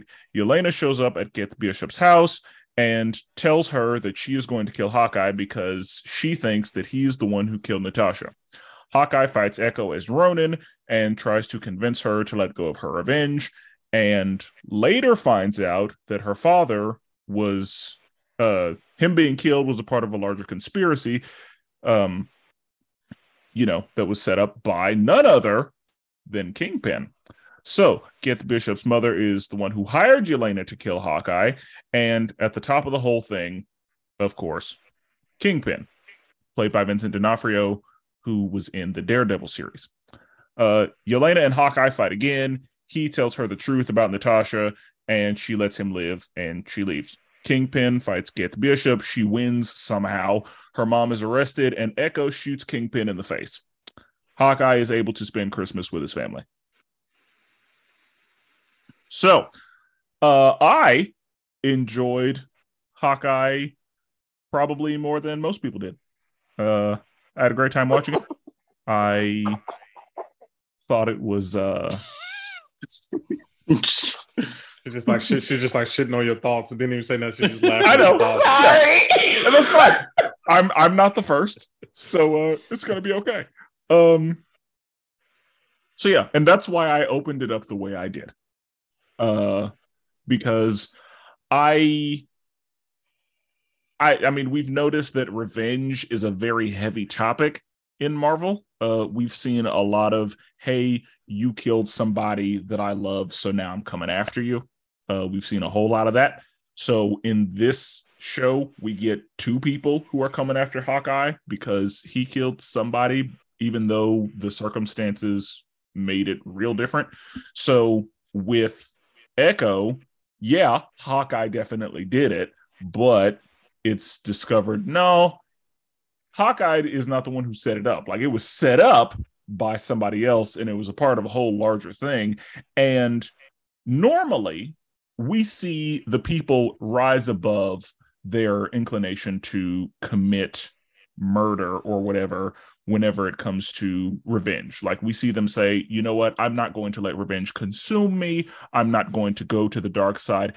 Echo was like, fuck that, and shot Kingpin in the face. We don't know if he shot him in the face. We don't know that. We heard the gunshot. We heard the gunshot. You're right. So the implication, like, he's not dead, of course, but he better not be.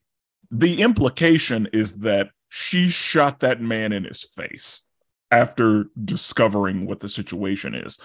And we very rarely see revenge happen that way. We don't know if that's how it happened, but again, we know that Echo was prepared to go there. Yeah. Right. I just know that they better not have wasted Kingpin. There's no way. There's no way he's dead. Like, if he's dead, I would be shocked. Yeah, no, he's in the Daredevil show. Oh yeah, he's in the Daredevil show. Yeah. Oh, is he? Yeah, he's gonna be in it. Yeah. He's confirmed. Oh, I didn't know that. Yeah, and he better not be no flashback or nothing. But yeah, no. That'll be some bullshit. I would be pissed. No flashback, y'all. They gonna be on y'all's back. I'm gonna be on their back. That's what happened. But anyway, I like that we were able to see both sides of that coin. We were able to see Yelena hear the truth and say, okay, cool. She sacrificed herself. I understand. I'm going to step away from this. We see Mom's fiance. Like, we are led to believe that he's a bad dude. That was a good we were like, events. Exactly. Like we were like, oh, he's clearly a villain. Like, look at him. Yeah. Obviously, he's dastardly. And it turns out like, nah, he's an innocent dude. And mom set his ass up. Yeah. So it's like, Who was he? Was he a Swordsmaster? Who was he again? Swords, yeah. I think that's what he was. Swordsmaster, yeah. Yeah. I honestly don't know his name. That's why his name did not make it into the synopsis. But that was interesting to me that they like led us to believe like clearly this dude is a villain. And then they were like, nope, gotcha. He's actually a pretty okay dude. Right. I mean, he's not the best dude ever. Like he's participating in underground auctions and shit, but he's not a terrible guy. And it's actually mom who's out here being trifling because she framed him and she's been working for Kingpin this whole time. And she's the one who hired Yelena and, you know, all of these things. So, you know, that was the good kind of twist. That's like, oh, okay, I see what you did there. You got me. Yeah. Okay.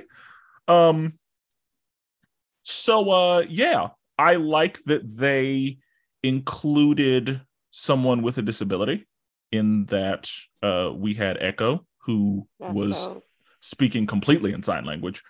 Right. And I was like, good. I like that. And they kind of gave Hawkeye, like and that was another thing, like him having tinnitus was super realistic based on the fact that he's a regular dude in his line of work. Like that was a good throw in. Yeah, like that's absolutely what would happen. Yeah. That was one of the better things that happened.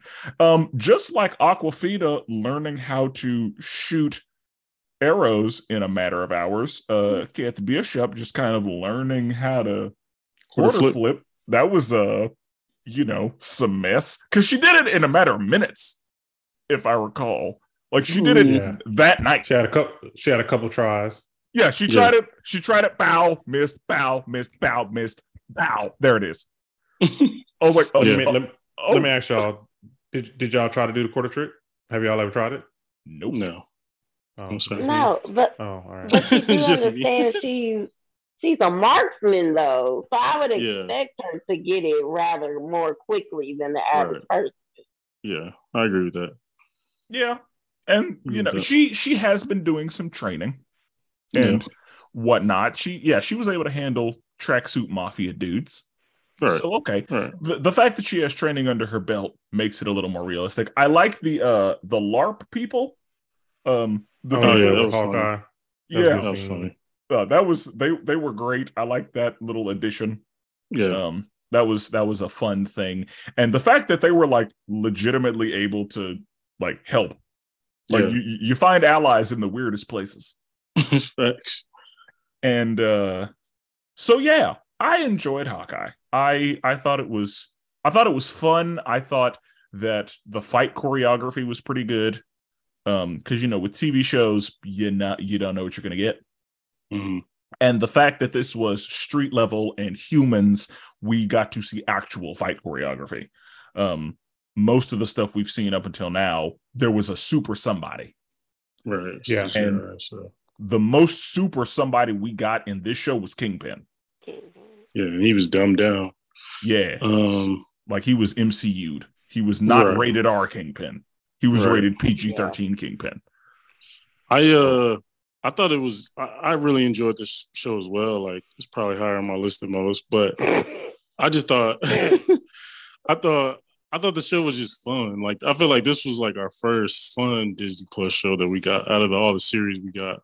Just because if you read the comic, it's a classic comic, and they kind of pulled most things from that comic, from that run. And Kate Bishop was great. Obviously, Yelena was outstanding. As he mentioned, Echo was a real cool addition. I don't know if she deserves her own show or not, but that's I feel you on that one. That's a we'll see. Yeah, that's a we'll see. It's in the top. It is in the top. Yeah. And this is going to sound terrible, but I very genuinely wonder if the reason she's getting a show is to check a box. Oh man, come on, bro. I don't think so.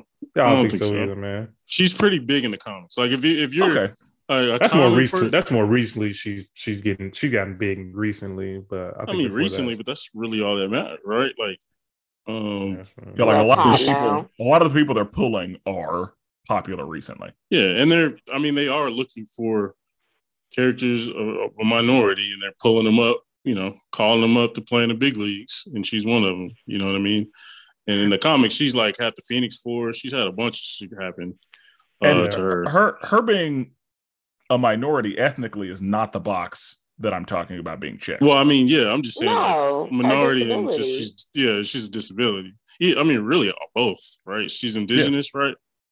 So I mean, yeah, either one, she checks the box. But I think it'll be interesting. I think they obviously dumbed down Kingpin, but I think this show was less worried about Kingpin, whereas in Daredevil they'll actually like commit to a scary, as he should be powered up Kingpin.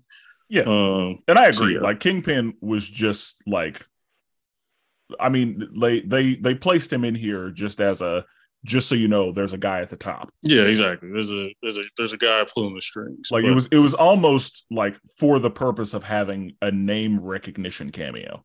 Yeah, it feels like, as opposed to him like legitimately being a threat here. Right. It was just don't forget. Yeah, King's here. Right. Jordan, what'd you think? I was gonna let Cerise go. I want to close. I don't have a lot to say on this one either. I don't either. It was happy ending. It was Christmas. Y'all too, man. It was a Christmas. It was a Christmas. I enjoyed it. I enjoyed it, but you guys already said all my thoughts. No, it was cool. I'm not saying that it wasn't like enough people didn't die. A little bit more. It was more stress free than a lot of the other shows, but it was still okay. To me, it was just a bootleg version of Green Arrow and the Huntress. That's what it was giving me. I was literally like, I feel like they literally threw him a bone because he's Hawkeye and he's part of the Avengers. So they're like, everybody needs their own little thing. If we can give Loki, the villain, his own show, why can't we give Hawkeye his own show? So I really just feel like they threw him a bone with this one. It was not one of my favorites. It wasn't one of my least favorites. It was subpar. I get that. I will say, I think they made a casting mistake with Clint Barton. I don't think they thought they'd use him later on. So it was like, we'll put Jeremy Renner in here, whatever. When in reality, like Clint Barton is pretty funny. He's kind of quippy. And that, if they would have done it that route, it probably would have been better for the show. But he's kind of, honestly, he kind of dry. Like, he's boring. He's serious. He's a serious action type actor. Yeah. So, I don't know. I agree with you on that, Brandon, for sure. Yeah. Like, what made the comics so popular is because Clint Barton's funny. Whereas in this is like, it's basically just Kate Bishop and Yelena Carey in the show, essentially. Loved him. Yeah, because he's just a dad worried about spending time with his family, as he should. Not saying he shouldn't. Right. I'm just saying, and unrealistically, if Elena's supposed to be a Black Widow, she still should have offed that motherfucker. I'm just saying. I'm not saying the kids shouldn't have not had a daddy. They should have. Definitely right about that. But I'm just saying, a true assassin finish the job, or they gonna get finished. That's all I'm saying. If he had what they had to do, if he had actually killed Natasha, she would have done it. That's a good point too. Yeah, because he didn't kill Natasha, she was like, "Well, then I have no reason to kill you because you didn't kill Natasha." But on the flip side of that coin, she was hired. She's going off of word of mouth. You're trusting your target versus the person who paid you. What assassin does that? Sure. It's facts. Because if I'm an assassin, I'm annihilating your ass and I'm getting paid. And there's not going to be a lot of conversation either. Like, we don't have a lot to talk about. If I'm an assassin, there's no conversation. And you killed my sister supposedly? Oh, your ass gotta die. It ain't no question about it. And then it could come back later. he really didn't kill her. This is what happened. Oh, my bad. Okay. Like, oh damn, really? Well, That's it. a little too late. Yeah, I think Brandon Spencer said like basically my thoughts. Like I enjoyed the show. I mean, I just remember my feelings when we first got a glimpse at Kingpin's hand, and like everybody on the internet, I mean, including myself, was going crazy. It was like, oh shit, they're bringing in the Netflix people. So I mean, that was the biggest point for me, like seeing Kingpin. I loved Kingpin and Daredevil. Yeah. So I remember that being a real big deal. Like I said, I'm also kind of iffy on Echo. So the fact that she's getting her own show is kind of, we'll see what happens with that. I'll just have to see how that plays out. But I enjoyed Hawkeye. Okay. Next item on the docket, Spider-Man No Way Home. On the last episode of Tom Holland's Spider-Man, Mysterio told everybody that Peter Parker is Spider-Man. Damage Control is interrogating everyone in Peter's life, but Matt Murdock shows up and gets the charges dropped because he's a really good lawyer. Things still suck for Peter and his loved ones, so he goes to Doctor Strange for help. Doctor Strange cooks up a spell to make everybody forget that Peter is Spider-Man, but Peter keeps running his fucking mouth, changing the spell, and that opens up the multiverse for shenanigans. Dr. Octopus from Spider-Man 2 shows up and attacks Peter. Then Green Goblin from Spider-Man 1 shows up. Doctor Strange transports them to the Sanctum Sanctorum and locks Dr. Octopus in a cell where we see Lizard from the Amazing Spider-Man 1. Spider-Man and his friends are able to capture Electro from the Amazing Spider-Man 2 and Sandman from Spider-Man 3. Doctor Strange is ready to send them back to their homes, but they realize that that would pretty much kill them. So Peter traps Doctor Strange in the mirror dimension and tries to fix all of the villains before sending them back home so that they won't die upon returning. Dr. Octopus is cured, and the rest of them decide to stay villains and betray Peter. Green Goblin kills Aunt May, and Ned discovers that he can use a sling ring, and he summons Spider-Man from the Spider-Man movies and Spider-Man from the Amazing Spider-Man movies. This Peter is like our Peter, MCU Peter, is ready to say, fuck them, send them all home to die. But the other two Peters convince him to cure them anyway. Ned pulls Doctor Strange out of the mirror dimension. The Peters and Dr. Octopus are able to get the villains cured, except for Green Goblin. He opens up the spell, which breaks open a bunch of multiverse holes. Doctor Strange tries to keep them contained. MCU Peter is prepared to kill Green Goblin, but Toby Peter stops him. Andrew Peter is able to help cure Green Goblin, and MCU Peter realizes that the only way to fix things is for everybody to forget that he is Spider-Man. So Doctor Strange writes it up. Everybody is sent back to their homes. They forget about MCU Peter being Spider-Man, and Venom leaves behind a little bit of symbiote. So, Cerise. Hey, by far one of my favorites. They did what they were supposed to do. It gave me realistic ending. It necessarily wasn't happy, but it was dark. I definitely feel like, his punishment for what he did was having to make up his life again with MJ and Ned. So, I love that aspect.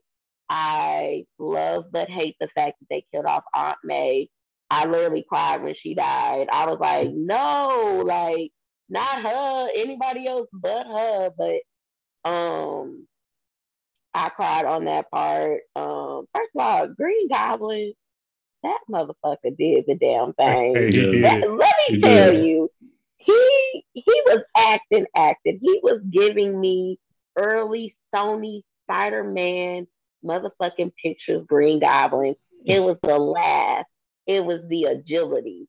It was the conniving, the scheming, the motherfucking schizophrenic. That scene where it just like flipped, like you just see like Peter looking around. He's like, "What's going on?" It was like, the sinister smile for me. Like, I have a gap. He did people with gaps proud that day because,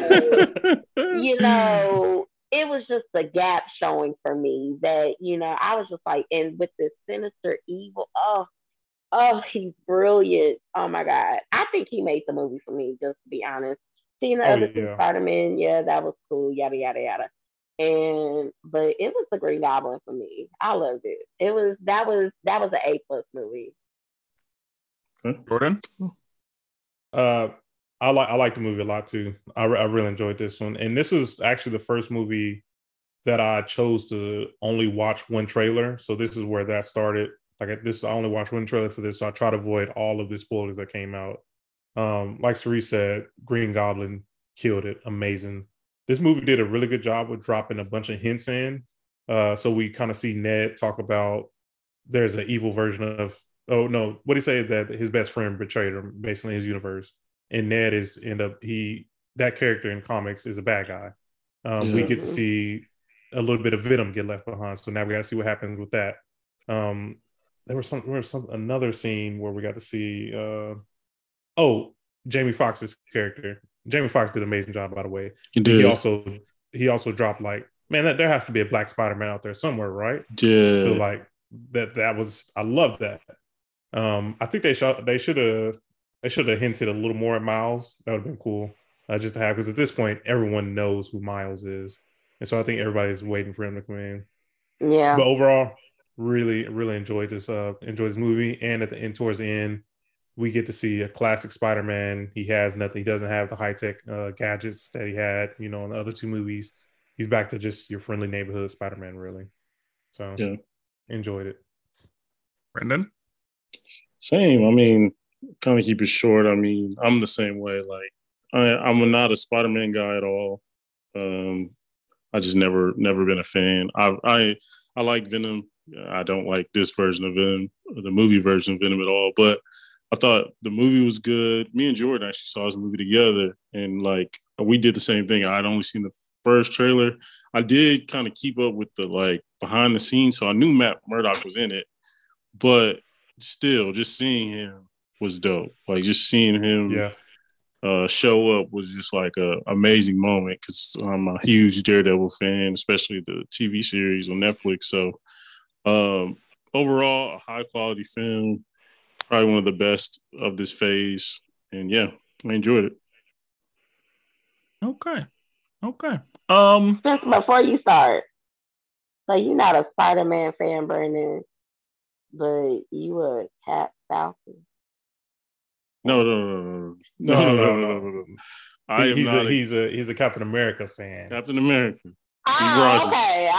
I just wanted to get that clear. Okay. Yeah, I'm glad we got the clip. Yeah, Steve Rogers. Cap Falcon, no thank you. Sam Wilson? Hey, Sam Wilson can, I'll dap him up all day, but yeah, we're not putting Cap before his name in any way, shape, or form. Okay. Yeah. Thank you for clearing that up.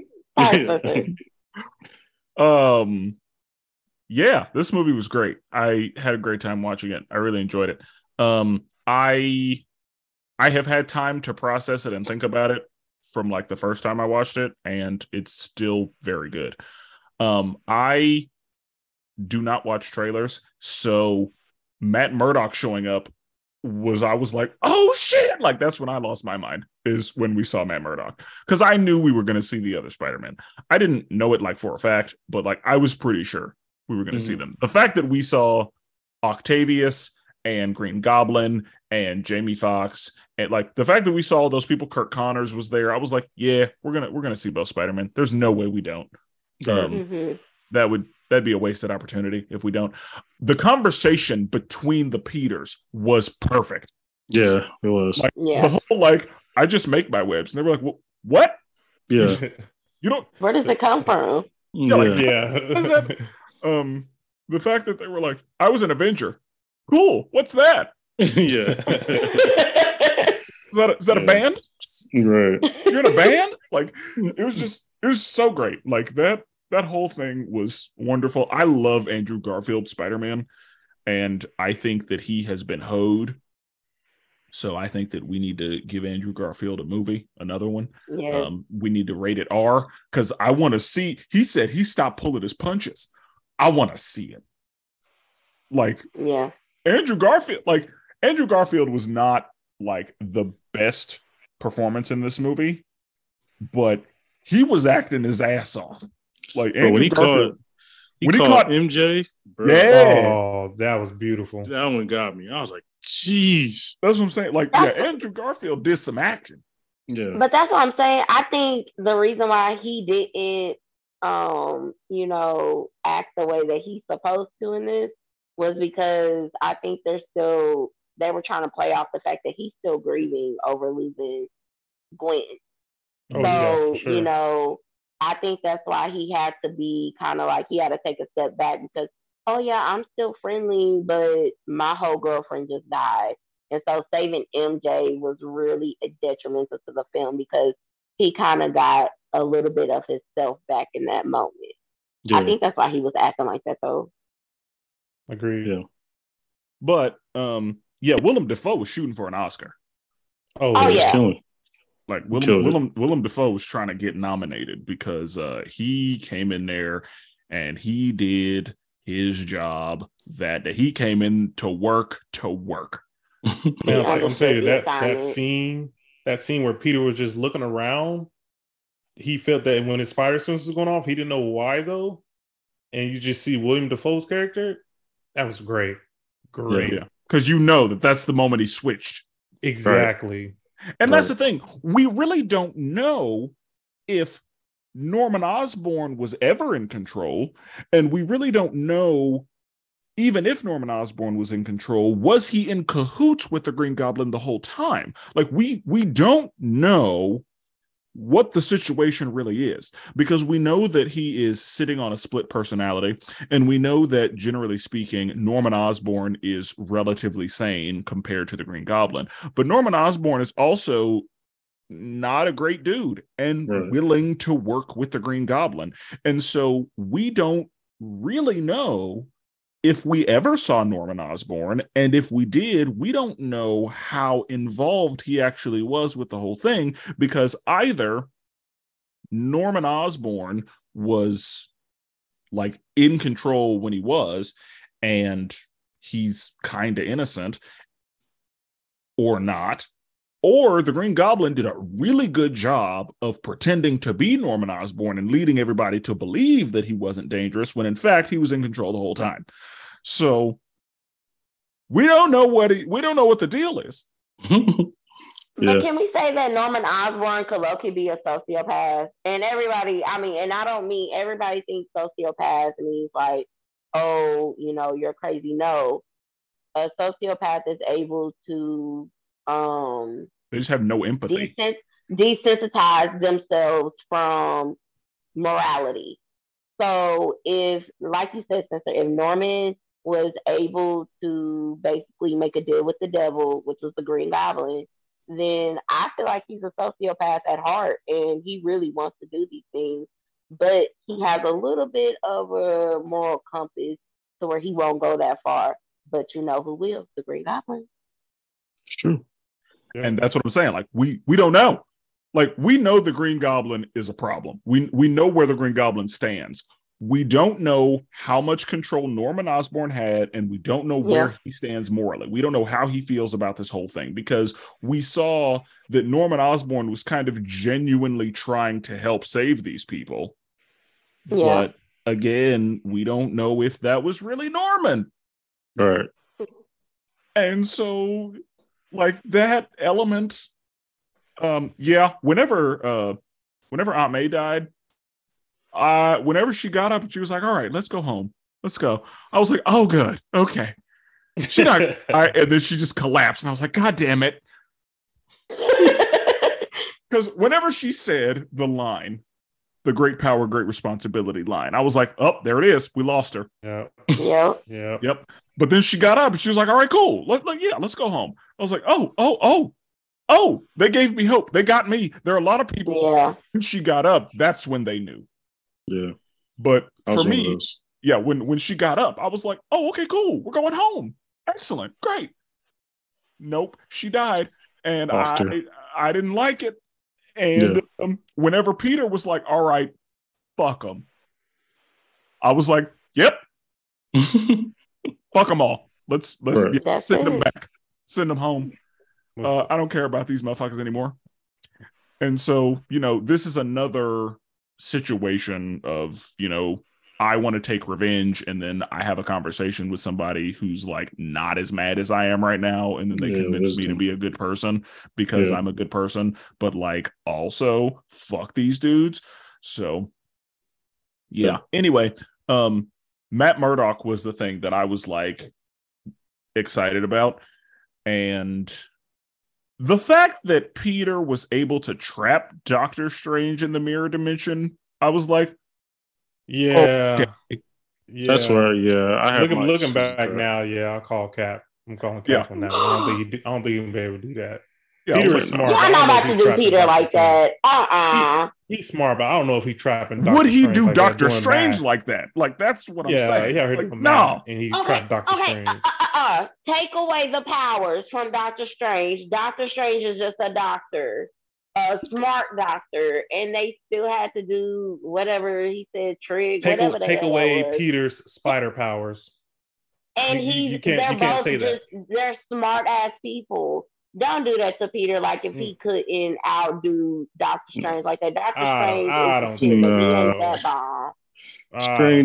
Doctor Strange would send his ass to a different dimension and be good with him. Like it depends on which Doctor Strange you're talking about, though. This MCU like that. If it's MCU Peter versus MCU Strange, I think Strange got him.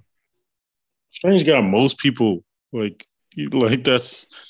You know what I mean? They be trying to hype up Batman. No, that's Iron Man. Never mind. They be trying to hype up Peter. That's my biggest issue with Peter Parker. Is like they be on a Peter Parker agenda. It's like bro, I always call it's the John Cena theory. They be just like plugging this man in the main event. It's like, what is Peter gonna do on a cosmic level? He's not a damn thing. I think that the reason they push Peter is because he is quote unquote relatable. And thank you, Spencer. His relatability makes him popular, and so they got to push the popular. That's the dollar signs. That's that John Cena effect. He's selling merch. No, John Cena ain't even all that. I don't even. To be honest, if I didn't know who he was, I would not know who he was. I would do a Kiki Palmer. I don't know that. If I didn't know who he was, I wouldn't know who he was. But that's Brandon's point about Spider-Man. Yeah, you wouldn't know who he was if he wasn't selling merch. The reason he's pubbed is because he's selling merch. He's popular with the kids. The kids are like, damn, I see all these dudes with muscles, all these dudes with great powers. Oh, the little nerd. Okay, we got to get to the next movie. We We still got a ton of movies and shows coming. We do. Okay. Go ahead. So the next thing that we are going to talk about is Moon Knight. But that we will have to talk about on the next episode of Dragon Ball Z, because we're gonna part one, part two this thing. I think that's fair. So hopefully you have enjoyed our discussion on part one. For part two, we will discuss the remaining pieces of Marvel's phase 4. We will talk about phase 4 as a whole. We will give our rankings. And Cerise will be joining us again for part 2. Hey. We had a great time. Really glad you were able to join us. Yeah. Hey, it was my pleasure. Y'all are so dope. Like, this really feel like an honor. No lie, no cap. Like, I don't lie like that. So if I didn't like it, I'd be like, this was cool. But no, I really like it. So if she's not back on the next episode, this was cool. No, but anyway, Jordan, can you plug the socials? Yeah, man, we got to remember to plug that new group that we have. We got to remember to do that in the beginning. So if you are not part of the group, you can now be a part of the group on Facebook. Just search the League of Melanated Gentlemen podcast. You'll see the group there. Go ahead and request to join. We're be talking on there all the time. Yeah, you can interact with us for real. Like everybody's gonna be in there talking, interacting, and everything. So yeah, you can do that. Also, if you are on Twitter, we're also on Twitter. Be sure to follow us at the LMG Podcast. Be sure and stop by our YouTube channel, League of Melanated Gentlemen Podcast on YouTube as well. Like, subscribe, comment. We need to get some updates on there as well. It's been a while. yeah, like Spencer said, thank you, Cerise, for coming through. We definitely looking forward to part 2. Yeah. We're definitely looking forward to you returning. Thank So, y'all so much. well, fellas, we're never duplicated. Always appreciate it. And forever melanated.